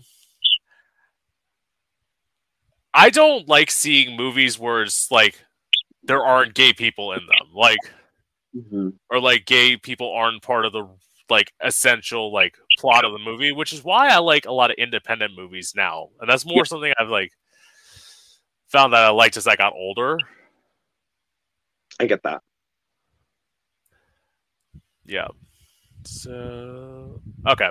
Yeah, there definitely needs to be more queer representation for sure, especially in the mainstream and not just in independent. But it is really beautiful the work that independent queer producers, directors, and actors are doing, because it is really inspirational and honestly really good work.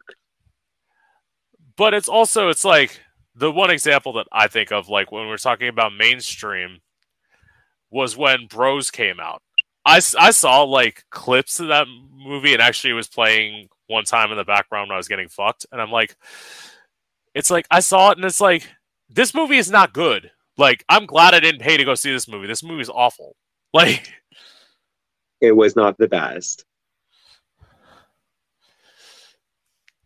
and it's like my thing is like, I would take any of the independent films because like, what, one of my favorite movies, I don't know if it's one that like a lot of people have heard of. It's called, Truth.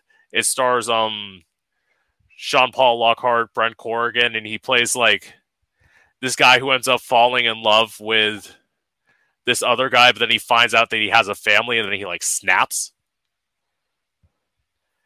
And it's just like the stuff of that, and it's like that. I fucking watch that movie all the time. I fucking love that movie. But it's like I would rather see that over like something where it's like Bros, where it's like you're gonna talk about how much it's gay, you're gonna talk about all this, you're gonna talk about all this gay stuff that's in there, and it's like you're not gonna let things go organically. Yeah, yeah, I agree. Okay. Oh, knowing that you're not a very good singer, would you ever consider auditioning for a musical? Um, I used to do musicals when I was a better singer, but I would with voice lessons maybe, but it's not as or auto tune or in a movie, um, compress it and make it sound good, but Right. not high on my list of things to do. Understandable. Okay, what's next? Oh, so what is your relationship with drugs and alcohol like? I am currently sober. I have 6 years of sobriety. I fell into drugs and alcohol at like an early age. Being queer, it was an escape and a way to deal with a lot of things in my life. And then it ultimately became a problem. And I took a long time to figure out how to stop doing them. It was not something that happened overnight. It took me about a year. Um, but it's something I don't really judge other people for doing. I mean, it's just kind of my story, not theirs. Um, I don't really care if I'm around them or not. Especially going out and being in nightlife, I do see a lot of that, and I'm exposed to a lot of people who both drink and do drugs. Um, I have no desire to ever drink or do drugs myself. Um, it's just it it wouldn't benefit my life, and I really love my life today, and I'm really lucky to have the life I have, and it's because I made the healthy choice for myself to stop doing them. Right. See, I will say, and this is actually like a moment I'm going to take to confess something on this podcast that I've never done before. So I never really had like a problem with like anything illegal. The one thing that like I would abuse was ibuprofen actually. Like Mhm. before I like got to a foot doctor and all this and like got cured of like my bone spurs, I was literally popping 18 to 24 ibuprofen a day. And it's like it's something to where I like had to like step back and realize I'm like this is not going to be good for me long term. Mm-mm. Mm-mm.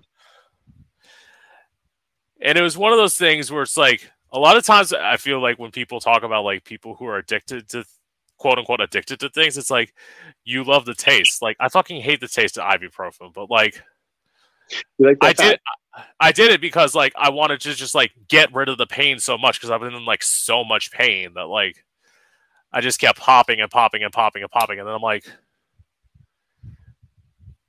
and then once I started like now I'm down like I don't go to the doctor as much anymore and like now I can do like maybe 4 in the morning, 4 at night. Like that's fine, but like I never want to get into that like crazy cycle again. I understand what you're talking about because like that abusing something so much is like eventually it's going to take a toll on you and it's not going to be the best thing. Yeah, we all think we're invincible. And that's the thing for me, I really did because I was young. I thought I was invincible. But like eventually things catch up to you. That's the truth. And like I ended up with stomach ulcers from like drinking on an empty stomach and things like that.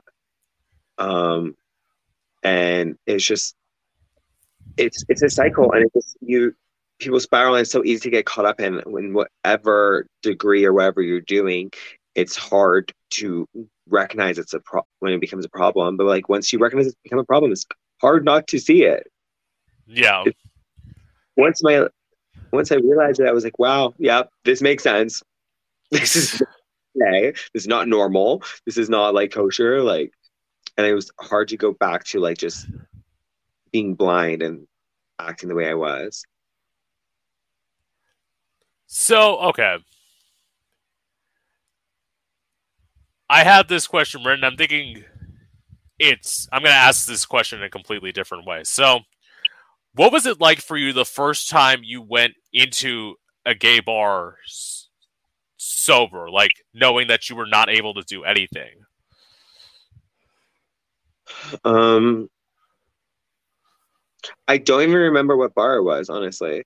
Um, I do know that I took a break from going to the gay bars until I felt secure enough in my sobriety.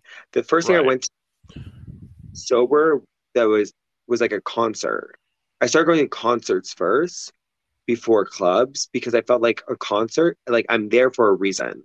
Like I'm there Right. to artists. I can deal with being sober because I'm there to do that. First one I went to was 21 Pilots, and the opener came out and they were shit. And I was sitting there and I was like, I wish I was drunk. And then out and they were great and I was jumping and I was having a great time. And that's when I realized like good concerts are still good, but bad concerts are just no longer fun because I can get fucked up to forget that I'm there.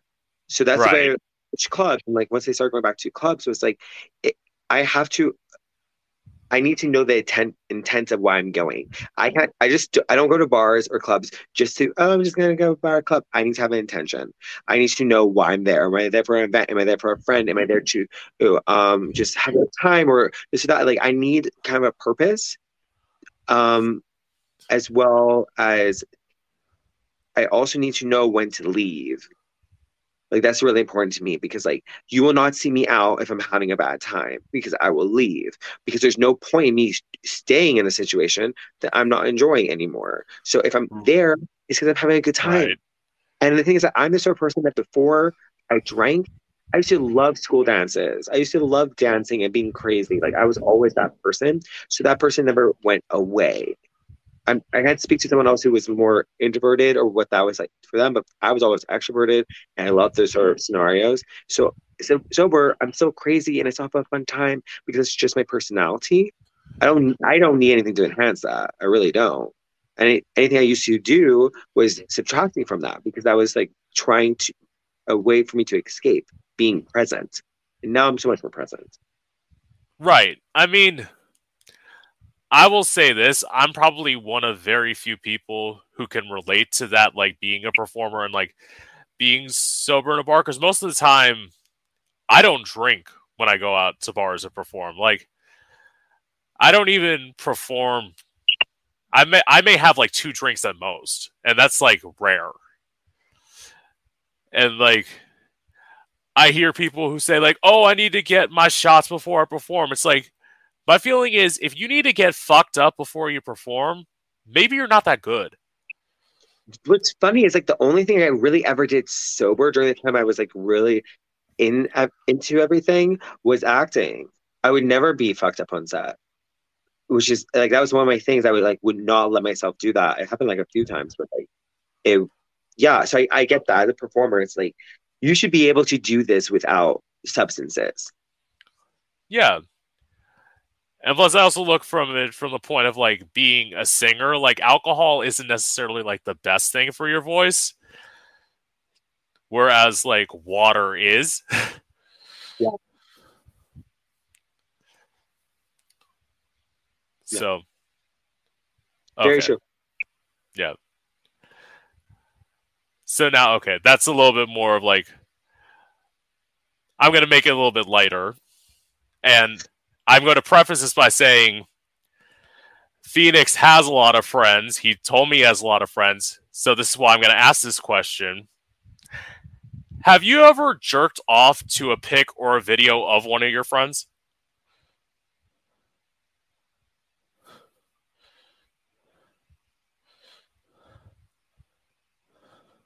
Yes, I just because I have a lot of friends who are porn stars, and I don't like watching their porn, but I have Yeah. jerked off to my cuts, and then if I've texted friends, then yeah.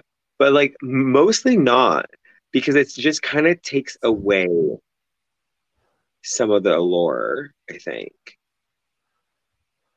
Because it's like I like know their problems. I know their life. Like it's hard for me to like take that away when I'm looking at them in a sexual way. Like I've taken a lot of my friends' nudes and like I don't get hard while I do that. Like it's just to me it's not arousing, I guess. But I've also slept with some of my friends, so like that's different. Yeah, and well, as someone who's like fooled around with friends before, I realize it's like in some ways if you stop doing that, I feel like it affects your friendship in a weird way. Like, It can for a very long time I had this rule of like where we can either fuck or be friends. Like if you want to be friends, we can't fuck, and if you want to fuck, we can't be friends. And like that was a lot of my early 20s was that kind of like belief. And I needed that at that time because my teenagers, sorry, I slept with a lot of my friends. And it got really messy. Got really messy with some of them. And but in the last few years I've definitely been better about knowing how to um sleep with friends without it complicating things. In fact, the last person I slept with this weekend was one of my friends. work. By the way, is there any way we can take a break for 2 seconds so I can go pee? Yeah, God, you're good. Thanks.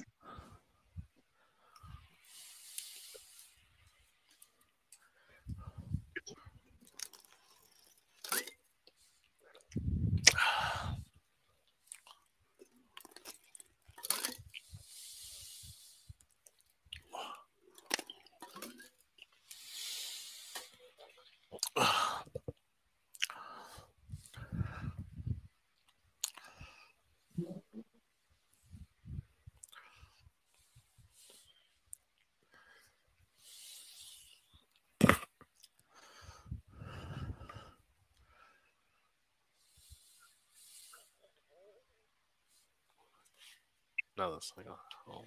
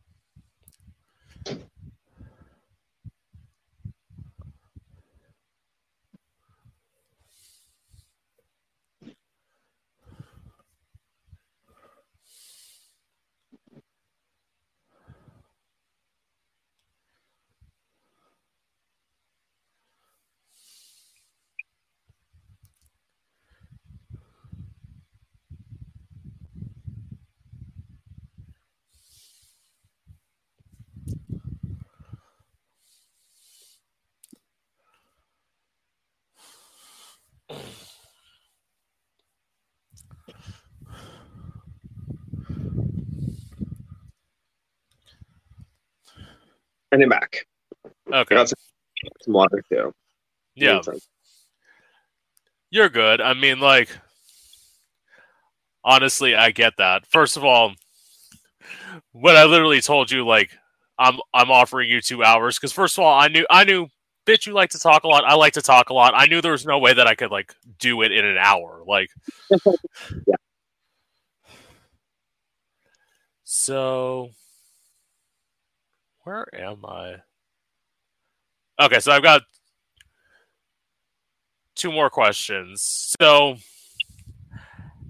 have you ever found it impossible to keep up with the beauty standards of Hollywood? Of course.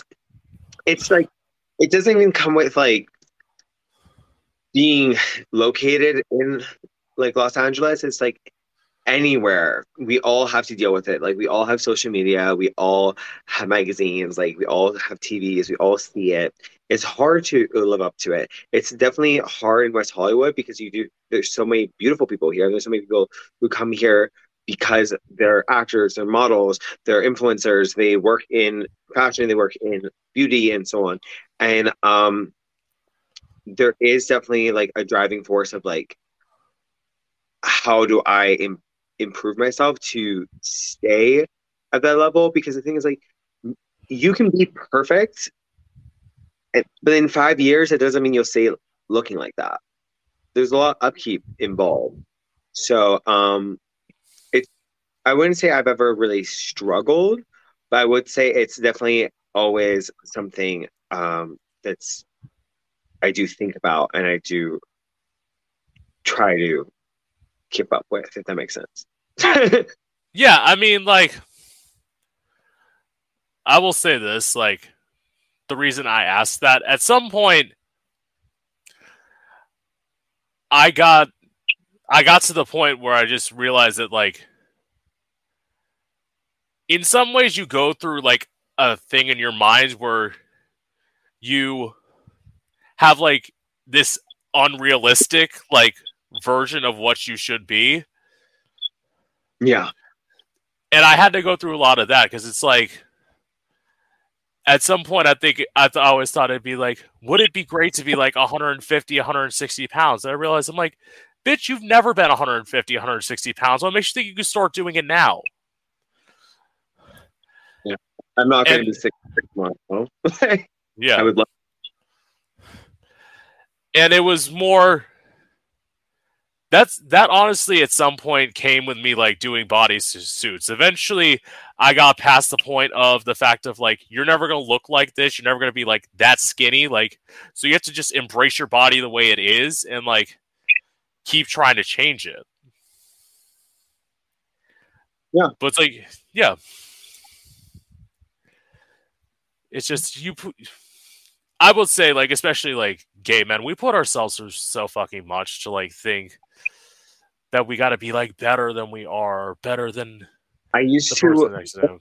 damage on my enamel on my teeth from how much I used to whiten them because I was obsessed with having white teeth. My teeth are not as white anymore, and I'm okay with that. And I should probably have them whitened soon, but like I used to like like the Crest white strips.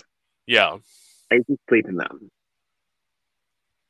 There's Wow. just pull their teeth, and not like once, like a lot. Like I was like, yeah, like that's the bizarrety of it. Like we get so obsessed with like every little thing, and we take it to the extremes. Like as gay men, like we really just, I don't know, we really kill ourselves to look a certain way. You know, I mean, the amount of like people who do steroids, plastic surgery, this and that, and like it's one thing to enhance your body, it's another thing to be obsessive. Yeah. That is, it's something where, and I'm pretty sure we discussed plastic surgery the last time you were on. It's something to where, like, in some ways, now that I look at it, thinking about me trying to be like Skinner, and I realize I'm like looking at you as like, bitch, you don't. It's like stay fat in the face for a little bit while longer. You won't have to get Botox. Like people like pay to have their cheeks filled the way mine do naturally. It's like, duh. Mm-hmm. But it's like you got to go through that. You got to go through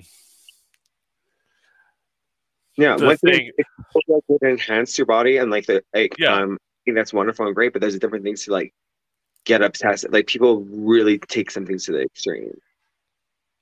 it's why people who have like body dysmorphia. It's like something where it's like seeing something that like not everybody else sees. It's something I can never get, but it's also in some ways you got to feel like bad for those people because it's like you're looking most of the time it's like really attractive people. It's like you look so great the way you are now. Why do you keep trying to change it?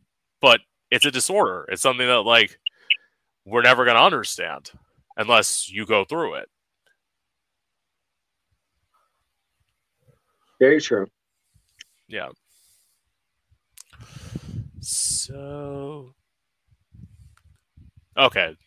So I'm going to rephrase this question. So where did your drag name come from? Like obviously I know the like last name because The house. you said that. It literally was just named. Like literally, my drag mom just named me that. It didn't. I don't know where she came up with it. I didn't come up with it. It just she named me and it stuck. It just made sense, you know? It just I liked it, people liked it. So I don't even know where exactly it came from, but I do, funny enough, I do really like rings though. Like I have a big obsession about engagement rings. Like I like looking at engagement rings. I've like gone on sites and like customized and made my own. My one of my best friends, Jordan, he has a great story. When we lived together, we like went to Walmart like super late at night because I wanted like another like trash bin or like random shit like that for like the apartment.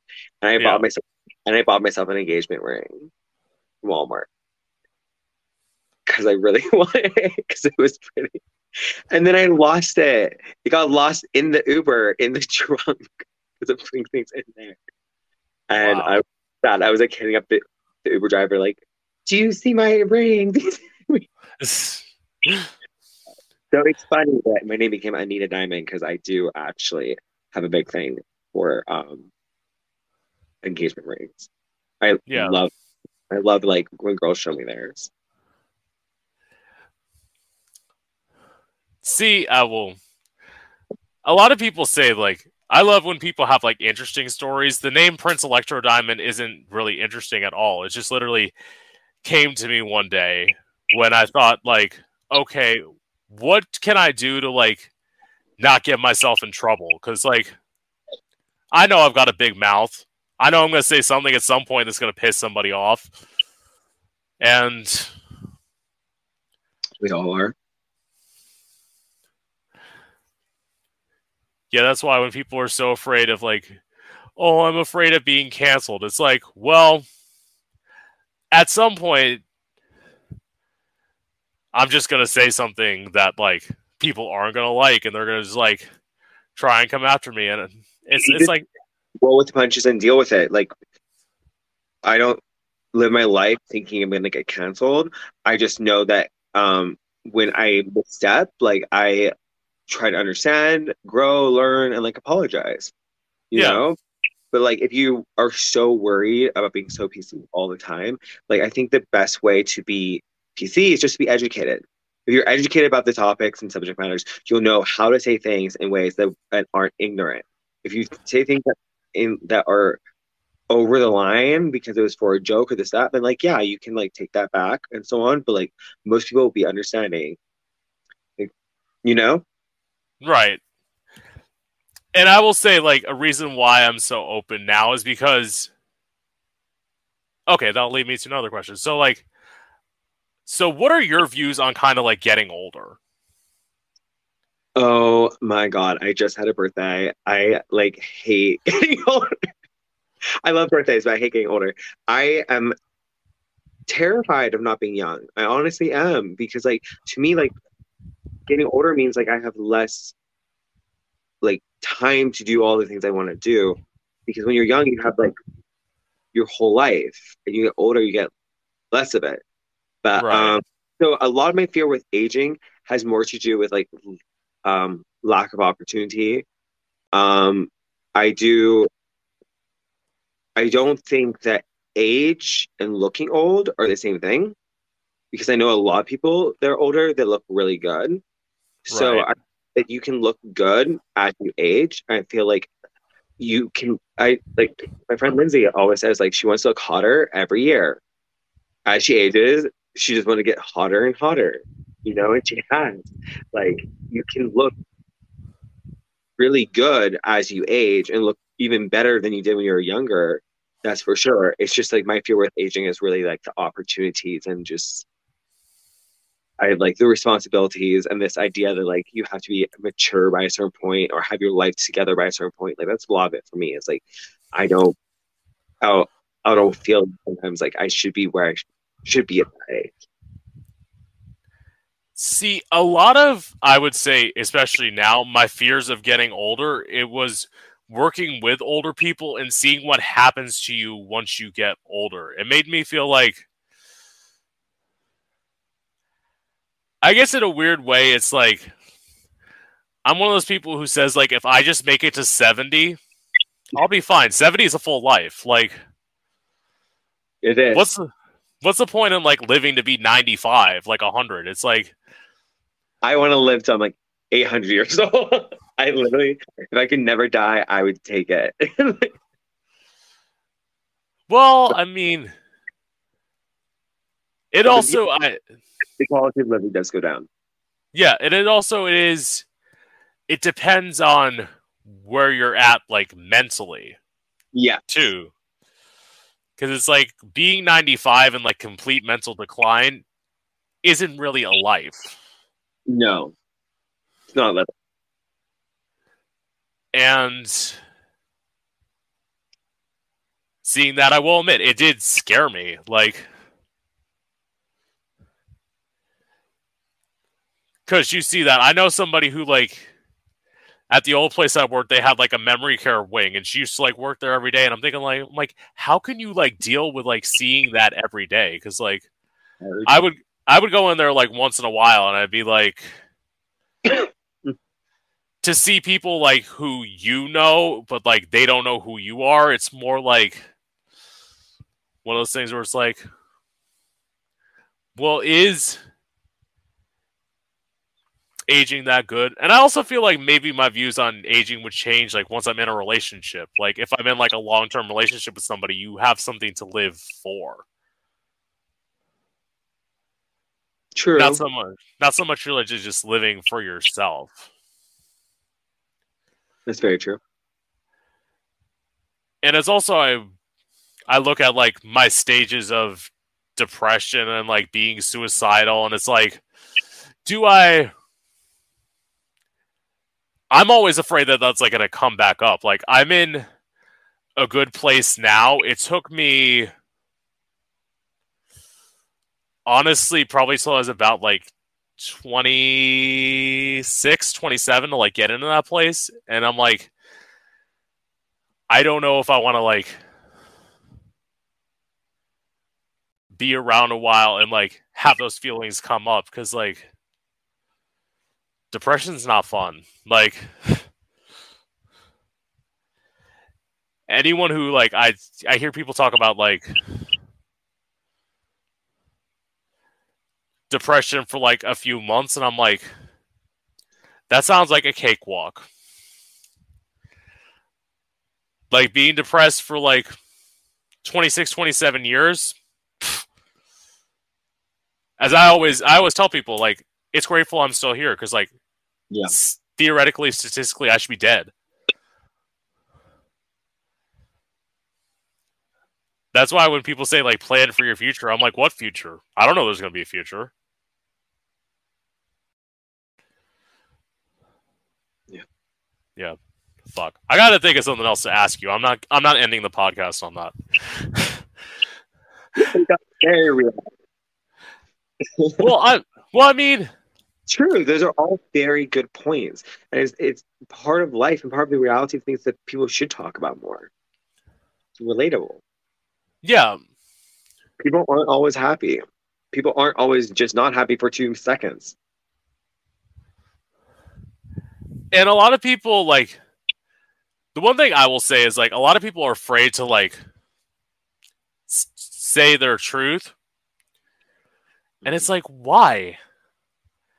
Like, you telling that to somebody could help them. Like, You never know who you're going to touch with a story. And it's like, in some way, like, if I can, I know it's a little egotistical, but I guess we all think this is like, if you say something, like you share your story and you could save somebody's life, that's one more. Yeah.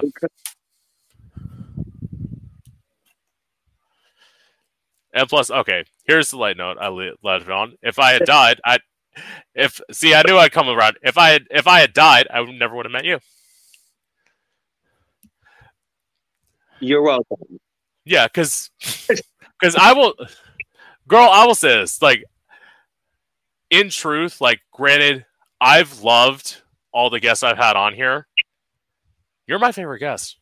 Like, thank you. I really enjoyed the podcast. Thank you. Like I will say, at one point there was somebody who talked to me, like, before I started interviewing people. They're like, would you ever do it with, like, a co-host? And I'm like, right now, at least from all the people I've met, the only person I can honestly see, like, doing this every day with would be you. Aww.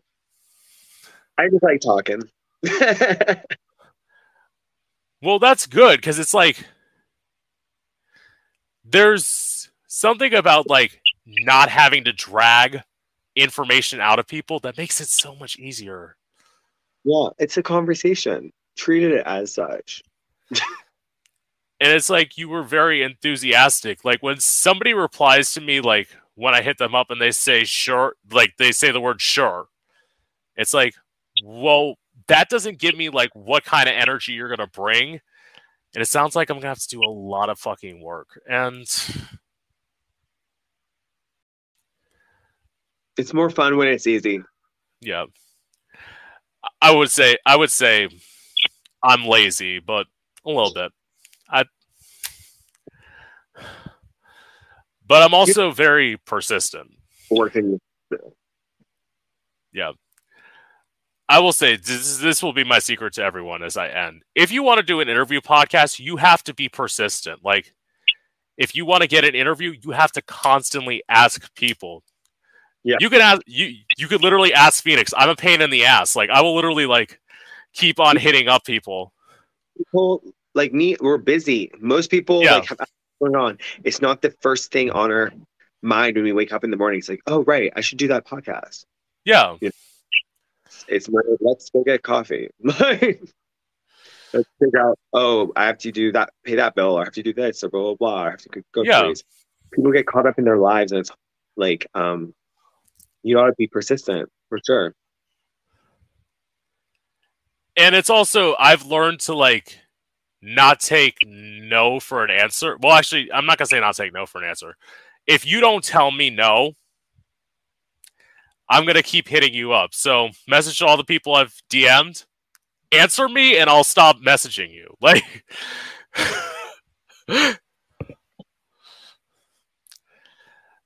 But anyway, with that being said, it's been great having you on. As I said, I love talking to you. And with that being said, this is Gay Out the City. I'm your host, Prince Electro Diamond, and I hope you've enjoyed. Thank you for having me. You're welcome.